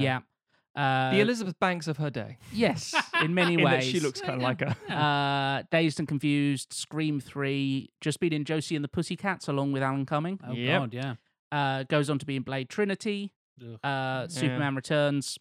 Ugh. Yeah, she knows her role in it. She knows her role in that. And was in the Netflix Lost in Space, being their version of Dr. Smith. She was, yes. As Liam Foster, Matt Dillon. Oh, Matt Dillon. Ah. Yeah. Bringing some Something About Mary connection there. Yeah. Yeah. Okay. The Cameron Diaz chemistry. This is just before he goes on to be in Crash. It is just Yeah. before he's in Crash, yeah. Obviously, The Outsiders and Drugstore Cowboy. Yeah. Back in the day, Wild Things, and There's Something About Mary. Goes on to be in Crash, You, Me and Dupree. Then kind of Oh, yeah. disappears for a God, little that while. film. But he's been in Wayward Pines, which I hear good things about, but Sure. never watched. Fair enough. And finally, as Brody Hanson, Peter Facinelli. Why do I know that name? Is that that kid from... He is possibly because we've obviously had Kristen Stewart in the modern one. I've got Yeah. another Twilight connection here because he is He's the dad, isn't he? He is He's the Dr. dad. Carlisle in the He's- Twilight films. He's the dad. Yep. He's been in Nurse Jackie, and he's Maxwell Lord in Supergirl. He Is he is. really? Yeah. Yes. Yes, I Bloody remember his hell. name quite obviously. At this point, he's been in Can't Hardly Wait, in Riding in Cars with Boys with Drew yeah. Barrymore, Yeah. and has just shown up in a minor role in The Scorpion King. Did. Oh, yeah. So there you go. Fuck me. God damn. Well, very, very 2003 cast. Yep. Very interesting stuff. I could see this working, but I'm very curious about the plot because, as we've established, the first one just kind of moves along. It's very straightforward. The second one convolutes up its antagonist. So be curious to what we're going to do with this. Also, 9/11, Tim. Maybe some fucking flags in here somewhere. Just Thankfully- imagine there's always a flag in the background. Yeah. Thankfully, so far, no Bruce Willis, no Crispin Glover. So improved so far. We've had so many pictures where we say, and returning. Yeah. It's like, you're shitting me. And So- the real hero was the thin man the whole time. Fucking, all right. Makes you want to pull your hair out. Hey, That's how I shave my fucking hair off. I'm ready. I'm very curious. Let's go. let's Okay. do it. The film opens on board a luxury yacht in the Gulf of Mexico, where Brody Hansen, the heir to an aeronautics fortune, is being held hostage by a gang of modern-day pirates. Dylan, who has been infiltrating the gang, accompanies two of the pirates down to the engine room to disable the bomb they have attached there. As the leader of the gang keeps watch for any approaching ships, Alex sneaks aboard, having ridden a dolphin to the side of the ship. I see. We've found the toad. Deathly serious. She locates Brody, who reveals that the gang is actually after the ship's advanced radar, which is being tested before it's sold to the US military. As Dylan and Alex fight some goons, of course they do, the rest of the gang depart on a speedboat with the technology. However, Natalie is able to catch up with them, having performed a skydive from high altitude to reach the ship. Hell yeah. The fighting with the pirate leader, she maneuvers the speedboat back to the yacht, and Dylan and Alex are able to shoot grappling hooks into it and follow behind on wakeboards, inspired by my X Games themed pitch there, Tim. Season 11, it's all wakeboarding Just all the time. Domino effects. Matthew? No, episode Wake- 3 is going to be such a wakeboarding? It's not set in 2003. There's no wakeboarding. It's such a disappointment. You're a fucking We're rule not there yet. breaker here, We'll get there, Matthew. but- Get rewriting your pitch. How man. dare you? I'm so sorry. The stipulations were early to mid 2000s and wakeboarding. I don't understand how you misunderstood that. You were there when we pulled those out of the tombola. I was there, and I said at the time, I ain't doing that. Anyway, the pirate leader seems to get the upper hand, but Natalie cuts the boat's power, allowing Alex and Dylan to jump aboard and knock him overboard. After an opening title sequence with requisite voiceover from Charlie, we There were return. 3 young girls, and they turned into 3 very different women. It's the This is same a very one. creepy way of saying it. It is. Yeah, it is. Yeah.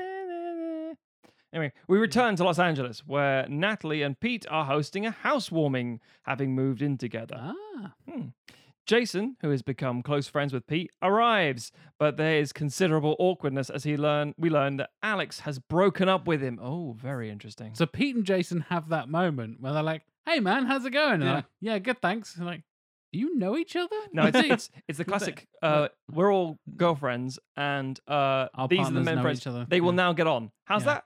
They're just guys. Yeah. They'll be fine. But that's interesting about the breakup. Okay. Well, they're on again, off again. Kind Yeah, of. But yeah. Alex and Dylan hide on the roof and commiserate their bad luck with romance, with Dylan sharing that she was sworn off men after her last date shot her through her window and tried to kill her boss. Fair. The next day, Charlie praises the Angels for their work on the Hansen case. He introduces James Bosley, an enthusiastic but slightly flustered new agent who will be taking over from his cousin John while he testifies to Congress. Brief cameo from Bill Murray saying some funny shit. It's not filmed with any of the rest of the cast, so they don't have to put up with him. He's off in a separate room with Yep. no one else. Yep. Bosley and Charlie brief the Angels on their newest client, Liam Foster, a whistleblower from Baldur Pharmaceuticals. Foster is a biochemist who has been working on Project Mistletoe, a new vaccine for Ebola. However, he discovered the samples they were working on are for a completely different virus that he doesn't recognize. He raises it with his superior, but they are reassigned to another department and he hasn't been able to contact them since. As Foster tells them all this, Dylan finds herself flirting with him and asks the other 2 angels to stop her from falling for a client again. Classic. That feels very much in character. Does I that like mean he's the bad guy? Well, we don't know yet. Knowing you, though, probably. Yeah. Yeah. Yeah, like a radar to it. Yeah. The Angels decide to infiltrate Boulder's lab in Los Angeles and uncover the truth. We get a pre-heist montage as the Angels identify all the weak points in Boulder's security. Dumb guards, no sensors in the elevator shafts, motion detector in the vaults, clean room sweeps every 2 seconds, that kind of stuff. The plan is for Alex to accompany Liam to recover his work on the vaccine, while Dylan and Natalie secure the virus samples. However, upon arriving, the lab's entrance has been updated with automated security that Alex can't bluff her way past. Oh shit. And she and Liam get separated. Dylan and Natalie grappling Hook over to the roof, but discover there are now increased guard patrols and they are forced to improvise and abseil down into the offices. Inside, Liam spots Baldur's CEO, Farrington Pierce, along with a woman he doesn't recognize called Kennedy. He overhears them talking and gets her name, but he doesn't know who she is. Oh, yeah. Bosley, who is watching via a spy cam that Liam is carrying, runs her through facial recognition and gets no hits. Alex manages to catch up with Liam and the pair head to his lab, while Dylan and Natalie reach the virus vault. They defeat the motion detectors and reach the vault only to find the samples are gone. They realize that additional cameras have been installed, and from a monitoring station, Kennedy overrides the safe and locks them in. At the same time, Alex and Liam exit his lab with the vaccine data, only to be confronted by another woman, named Ramona, armed with a machine gun, who opens fire on them. We flash back to Kennedy and Ramona looking over the blueprints to the labs, with Pierce pointing out the same flaws the Angels spotted. Alex and Liam flee, barely escaping, while Dylan and Natalie are able to use the vault's cooling fluid to break the door. The Angels fight off Baldur's security forces and witness Pierce, Kennedy, and Ramona departing in a helicopter with a large sample case. Reuniting in a nearby diner, the Angels bemoan their failure. Bosley tries to buck up their spirits with American sports metaphors that he completely fucks up. That's I could say John Hannah's all over that shit. Good shout. Yep. Before switching to British ones, which one none of the Angels understand. Yeah, that's again. Well, at least it didn't hit your fucking wicket or whatever. Yeah. Sticky wicket offside. There's a exactly. what? Yeah.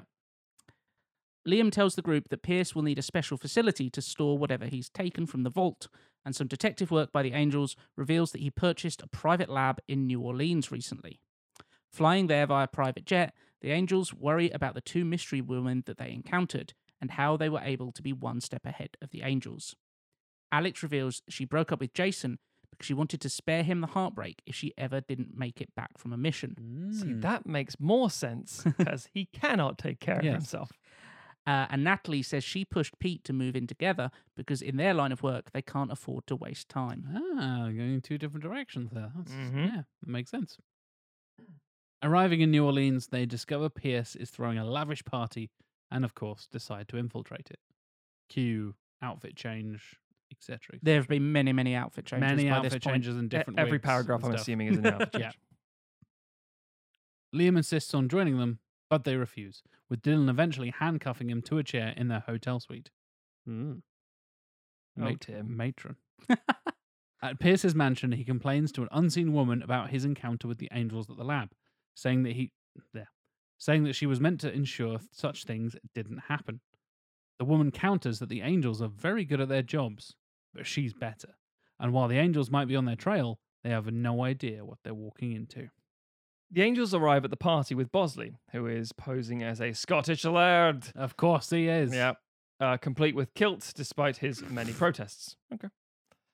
The Angels recognize a number of sketchy individuals, including international terrorists, organized crime figures, and foreign military leaders. But no Thin Man, thank God. I keep looking at Tim. I Tim. keep looking at him. Tim. Puckish face. And that Crispin Glover look in your eye. Stop smoking, Tim. Who Pierce's staff all usher into a private area. Natalie and Bosley distract the event security staff with a flamboyant dance number. Again, very on par for what this is. And Alex and Dylan sneak into the private lounge, followed by Natalie after she pulls off Bosley's kilt. This is Bucks Fizz style. For those who don't know, that's a Eurovision reference where there's a smaller skirt underneath. So the question is, does she pull his kilt off and there's another kilt underneath? I'll leave that. The sporran cover John up his We'll see what John Hannah's willing to get away with. If we can get John Hannah's butt on film, then we will do. Okay. John Hannah's bare ass haggis. Thank God for my sporran! Fucking bastard there, and disappears during the outcry. Meanwhile, back at their hotel, Liam breaks free from the handcuffs and decides to head to the party. In the private lounge, the Angels conceal themselves on a lighting rig and witness as Pierce reveals that Baldur has bioengineered a virus that it's planning to release. The firm has also developed a vaccine that will cure it and will make billions as a result. Mission Impossible 2. He offers the assembled Wrong'uns a chance to purchase vaccines for their organizations early, giving them a huge advantage over their rivals once the virus begins to spread. Wrong'uns. The various villains agree to Pierce's terms and depart, leaving Pierce to celebrate his success with the mystery woman from earlier, who the Angels realize is Whitney Armstrong, a former Angel. Nice. Dum, dum, dum. I mean, that plot point is a good plot point. It's absolutely worth keeping. Mm. The Angels go to leave their hiding spot only to discover they have been trapped as spotlights illuminate them and Whitney reveals she knew they would make their way to the sale. A distraction rumba? I invented the distraction rumba. Kennedy and Ramona take the Angels prisoner and prepare to shoot them, but Pierce interrupts and suggests that they be used as test subjects to see how effective the virus is. Whitney agrees, and the Angels are chained to an aerosol bomb that will disperse the virus, learning that Pierce has 3 other devices just like it. Dylan asks Whitney why she is working for such an evil man, and Whitney says that Pierce works for her. The entire scheme was her idea, but after years of putting her life on the line for Charlie, she began to see the benefit of being the woman behind the curtain. In a flashback to the early 80s, we see a young Whitney alongside 2 other Angels chasing down a bad guy atop a train. Now I have to ask a question, because this is obviously pre-de-aging. Are we having just a young random person? It's not like a celebrity cameo, it's just like a younger person playing. I think we will do a mix of random younger person styled to look like Michelle Pfeiffer. That would be the thing to do at the time. Yeah, no one and would then, bat an eye at that. and then perhaps a Michelle Pfeiffer made up to look younger Yeah. for some close-up shots kind of thing. Okay, that makes sense. One of the other Angels slips, and although Whitney catches her, she is unable to keep hold of her, and the Angel falls from the train to a river below. I get that classic sort of like, damn it, my mission went wrong and I've changed sides.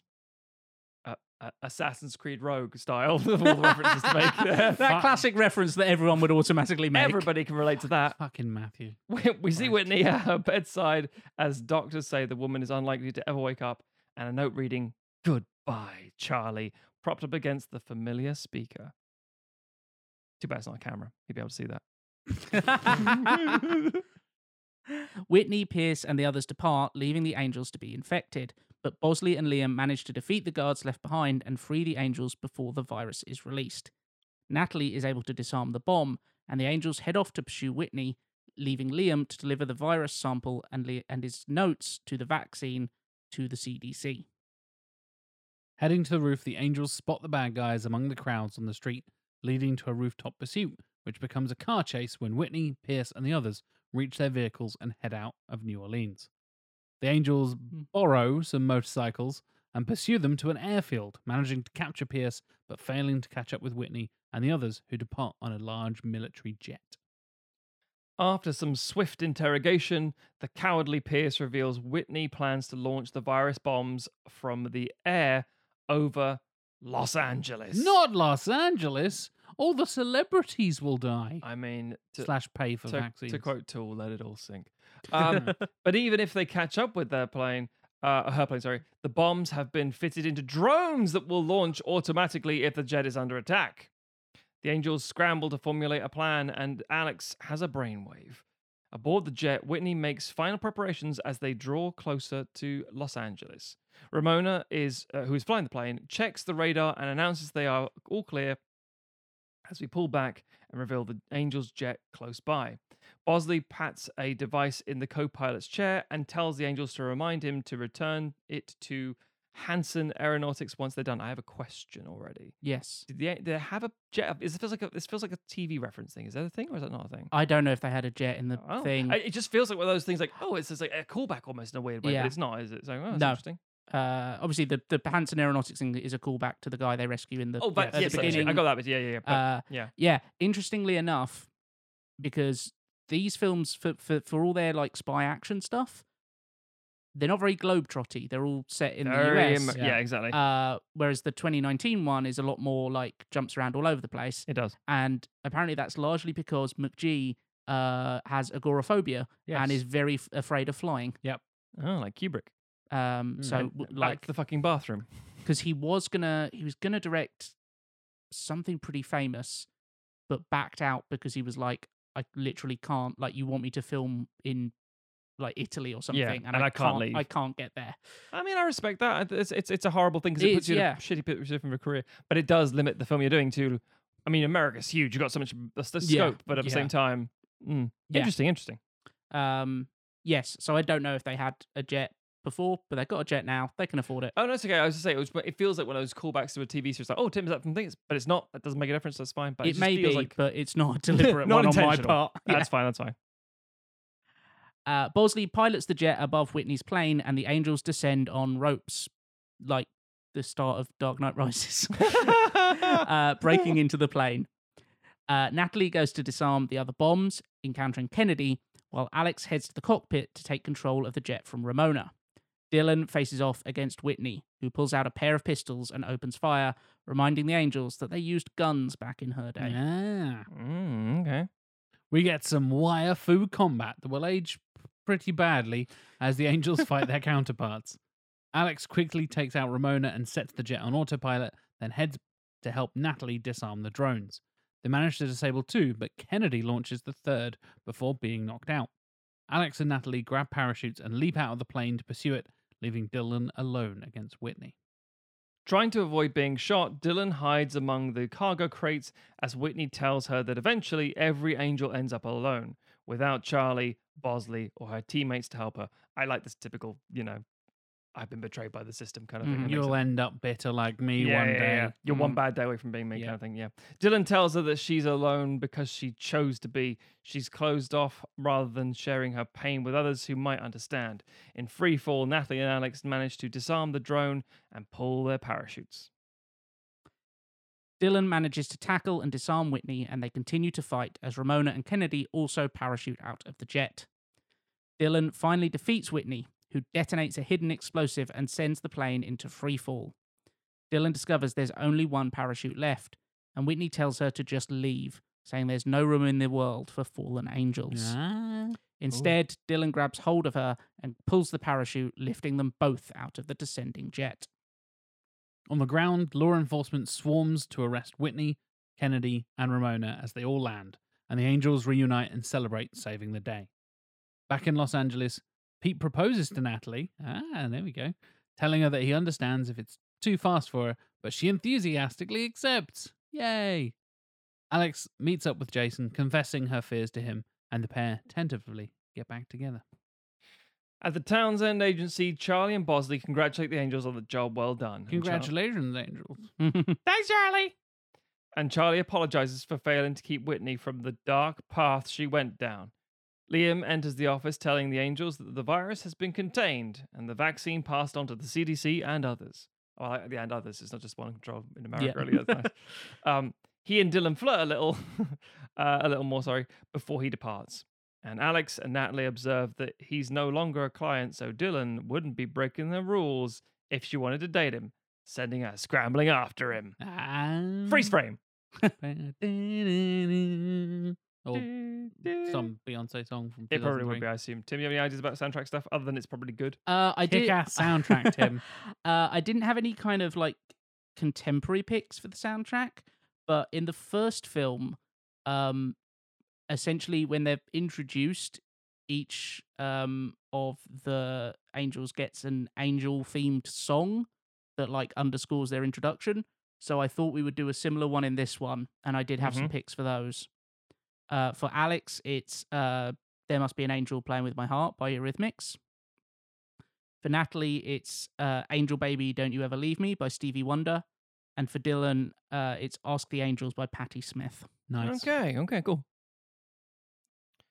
Tim, I like it. I like that it's straightforward. You remove a lot of the ambiguity by getting rid of McGee for me.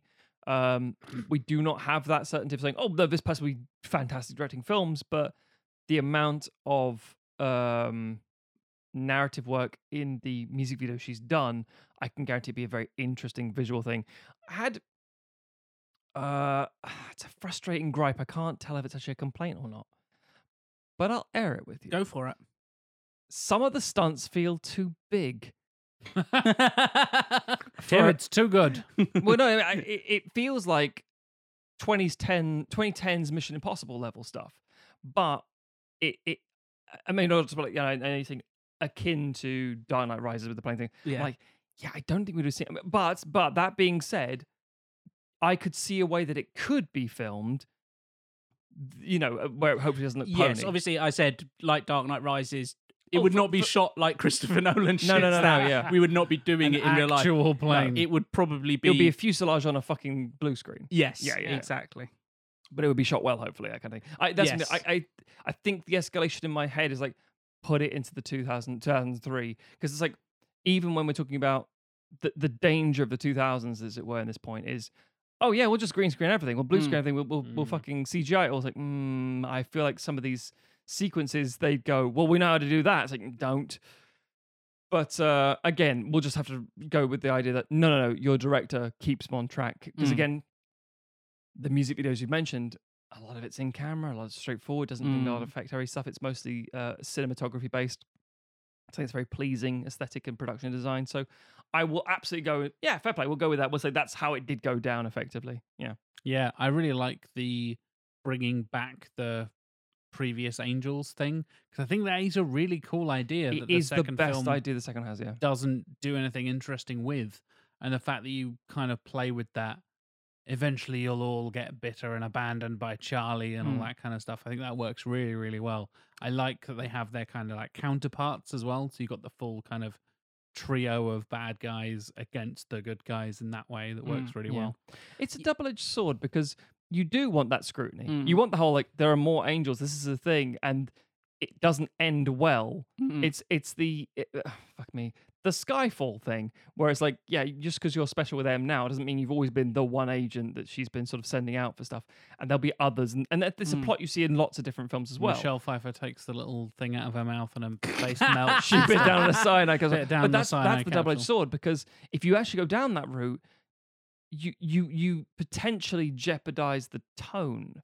I had a lot more stuff about like why she turned dark or evil or whatever you want to call it, and it wasn't necessarily stuff I'd like written into the pitch. It was like ideas I had as I was working on it, and I was like, no, because this is getting too dark. There it is, and that's the Demi Moore thing. and I didn't want to make ride it that line. Right? yeah, and I thought Michelle Pfeiffer, I was like, I think she can do scenery chewing baddie better than Demi Moore, because Demi Moore's just a very straight down the line. Oh, she's just doing villain. Yeah. I mean, Michelle Pfeiffer in Stardust and Maleficent does that level exactly. of it. Yeah. And even stuff like Hairspray. Oh yeah, absolutely, yes. So she's got that energy that I thought would work better. I was trying to remember, and I fucking watched it recently. I can't remember if they ever actually give Demi Moore a reason for why she's turned evil. I don't remember it. Put it that way. I don't. Yeah. But then also, as I was saying to my wife, because we talked about before you guys arrived, I was talking about Charlie's Angels with her, and she said, but basically what I was saying about the, oh no, it was an iconic sort of thing, had a huge impact on everybody, even though people don't necessarily remember all of it or have not seen it recently. They know, the ephemera surrounding it, basically. Yeah. But as I was talking about scenes, and she said, oh yeah, I remember that. Oh yeah. Okay, I remember that. And then I was like, do you remember anything from Full Throttle at all? And she said, no. And I'm like, and neither kind of do I. And I was refreshing my memory, and I'm still going, now. And I mean, I have watched that film in the last 2 weeks, and I'm like, and even reminded myself of bits in it more recently than that while I was working on the pitch, and I was like, did they actually even touch on like why she's gone evil? Like, other than just a vague sense of like feeling betrayed by Charlie.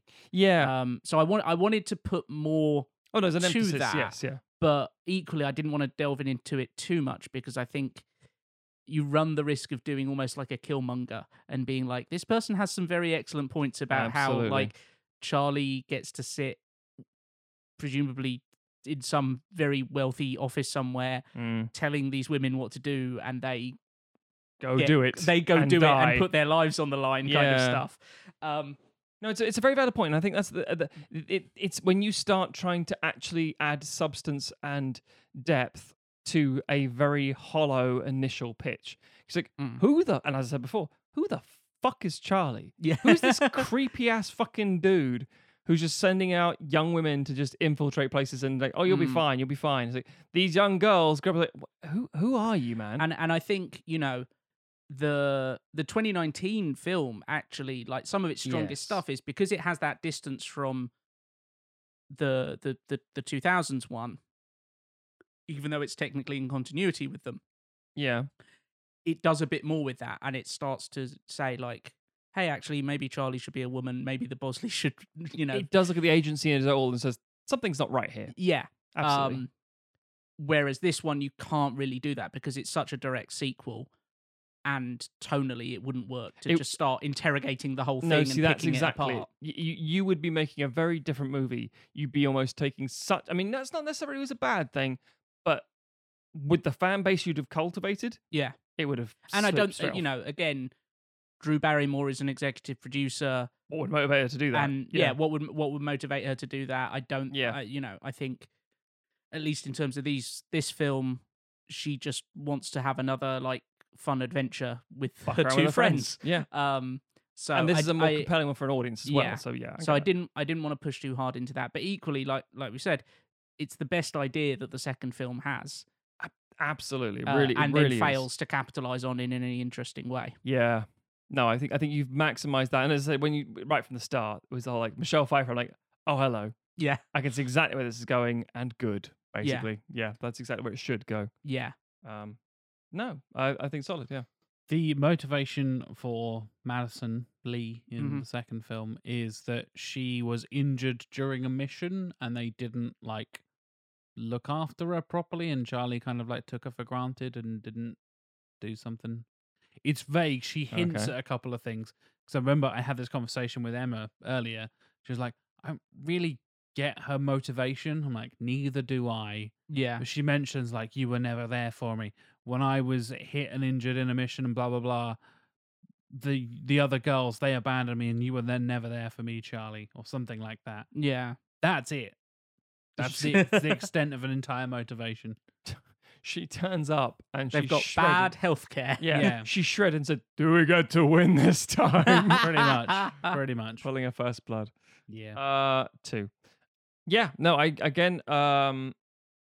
one of those films I can definitely see in my head. I think that the tone of it is one of those things that in the script you can put, like, if you were to say, well, we did earlier with the pitch, the synopsis, sorry, when you draw out the very straight synopsis of these things, it's a straight action comedy stuff, but you know all the flair, the nuance, and the fun, which keeps that tone alive. Yeah, I needed more outfit descriptions too. And I needed more kick-ass music.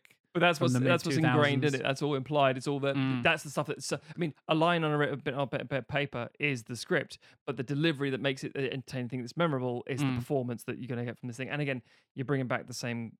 The wire work mindset as well. It sounds like there's less of it involved here. It feels like I don't think you're going full Bourne Identity kind of thing. No. It's no. still just more of a Nothing presence. but shaky cam. Yeah, I think I've gone more less like there's probably a little bit less martial arts and more of the kind of other stunty set pieces and like the kind of rooftop chase that then turns into them pursuing on motorbikes and stuff like that. Which Just give obviously points to the not a parkour sort of stuff. That's not Yeah. shit motocross. that's not shit Yeah, fucking motocross hell. of them doing stunts midair. Yeah. It's them just doing a motorbike chase. Fair enough. So So it's a little bit of grounding, a but not little bit more smidge. grounded, but Yeah. still keeping the cartoon fun. the cartoon fun and the Yeah. sense of kind of whimsy. Yeah, because we're trying to placate a very strange audience at this point. We've got people who are going, I want to see a Charlie's Angels film. People saying, yeah, but we've seen a new flavour of action film and I want to see that. So I think, it's you're trying to strike a very, very, you're walking a thin edge basically on a line, on a knife edge, because at the end of the day, it's a weird one. But I think you do a good job of it. I think it works, personally. Yeah, definitely. Mhm. If you have any feedback for us, listeners, please do hit us up on social media. We are Sequelizers on Twitter and Instagram. They're probably the easiest and quickest ways to get to us, apart from joining our Discord, which you can do by going to sequelizers.com, click on the Discord button. There's an invite there. You can just join the server. There's about 200 of us now in there. It's a fantastic little community of listeners, including the three of us, and some other notable names you might hear from the executive and VIP lists. You might recognize some names in there. And we have basically like post-show discussions for the in-season episodes, for the main season episodes. People are going back and like catching up on episodes. Those conversations are hilarious. And there's all kinds of other topics to discuss in there with a very, very cool community of fellow Sequelizers listeners. If you would like to follow me, I am JLW Chambers on all the social media stuff. I also do an SEO and digital marketing podcast called Search with Candor, where I interview the notables of the SEO and PPC community and also talk about all the latest news and stuff like that. So if you work in that industry, please do follow along there as well.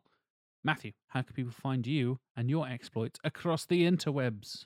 Stogs, STOGHZ, on various social medias. You can also go to the redrighthand.co.uk to read my reviews. You can go to cheeseman.com to see the things I make. You can also search for Sumo Drop Pod on Twitter for my podcast, Sumo Drop, which covers sumo wrestling coverage, which is happening right now as this episode goes live. It's happening right now. Shows are happening right now, motherfuckers. Akibasho. And enjoy that. Tim, if people want to speak to you and have you tweet them, hello, angels, or good morning, angels, or something, how can they request that?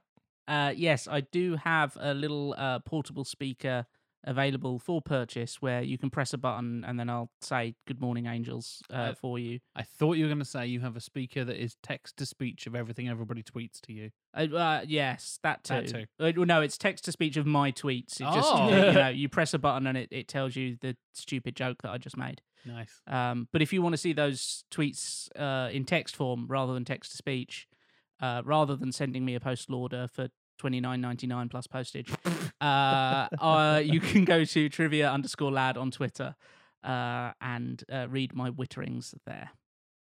If you'd like to support us on Patreon, you can go to patreon.com/sequelizers. Links for all that stuff and the website and all the social media stuff are, of course, in the show description. So if you're on your podcast app of choice, just scroll down a bit. It's all there for you. Easily found. And if you can't support us on Patreon, we totally understand. The world's still fucked, so, whatever. But you can support us by reviewing us on your podcast app of choice, whether that's Spotify, Google Podcasts, Apple Podcasts, whatever it is. We would appreciate your support by basically just spreading the word and sharing our podcast around the internet, whichever way you can. With that, that's 2 episodes in the books for season 11. Yep. Do you think the listeners are ready for episode 3? It's very different. It is very different. I don't want to cut him before you, Jack, but no. Just steal my bit, Matt. It's fine. I did. Yeah, there's there's no tangential links, really. I can't think Not easy ones. of anything. No. I'm trying to think. Very loose Drew Barrymore thing. I've got one. I've got one. Also features brownface. Wow. I mean, that is true. Fuck, that's the theme for season 11, everybody. Wakeboarding and brownface. I'll just kill Jack with that line. Fucking hell. See you next week. Bye-bye. For more brownface and wakeboarding.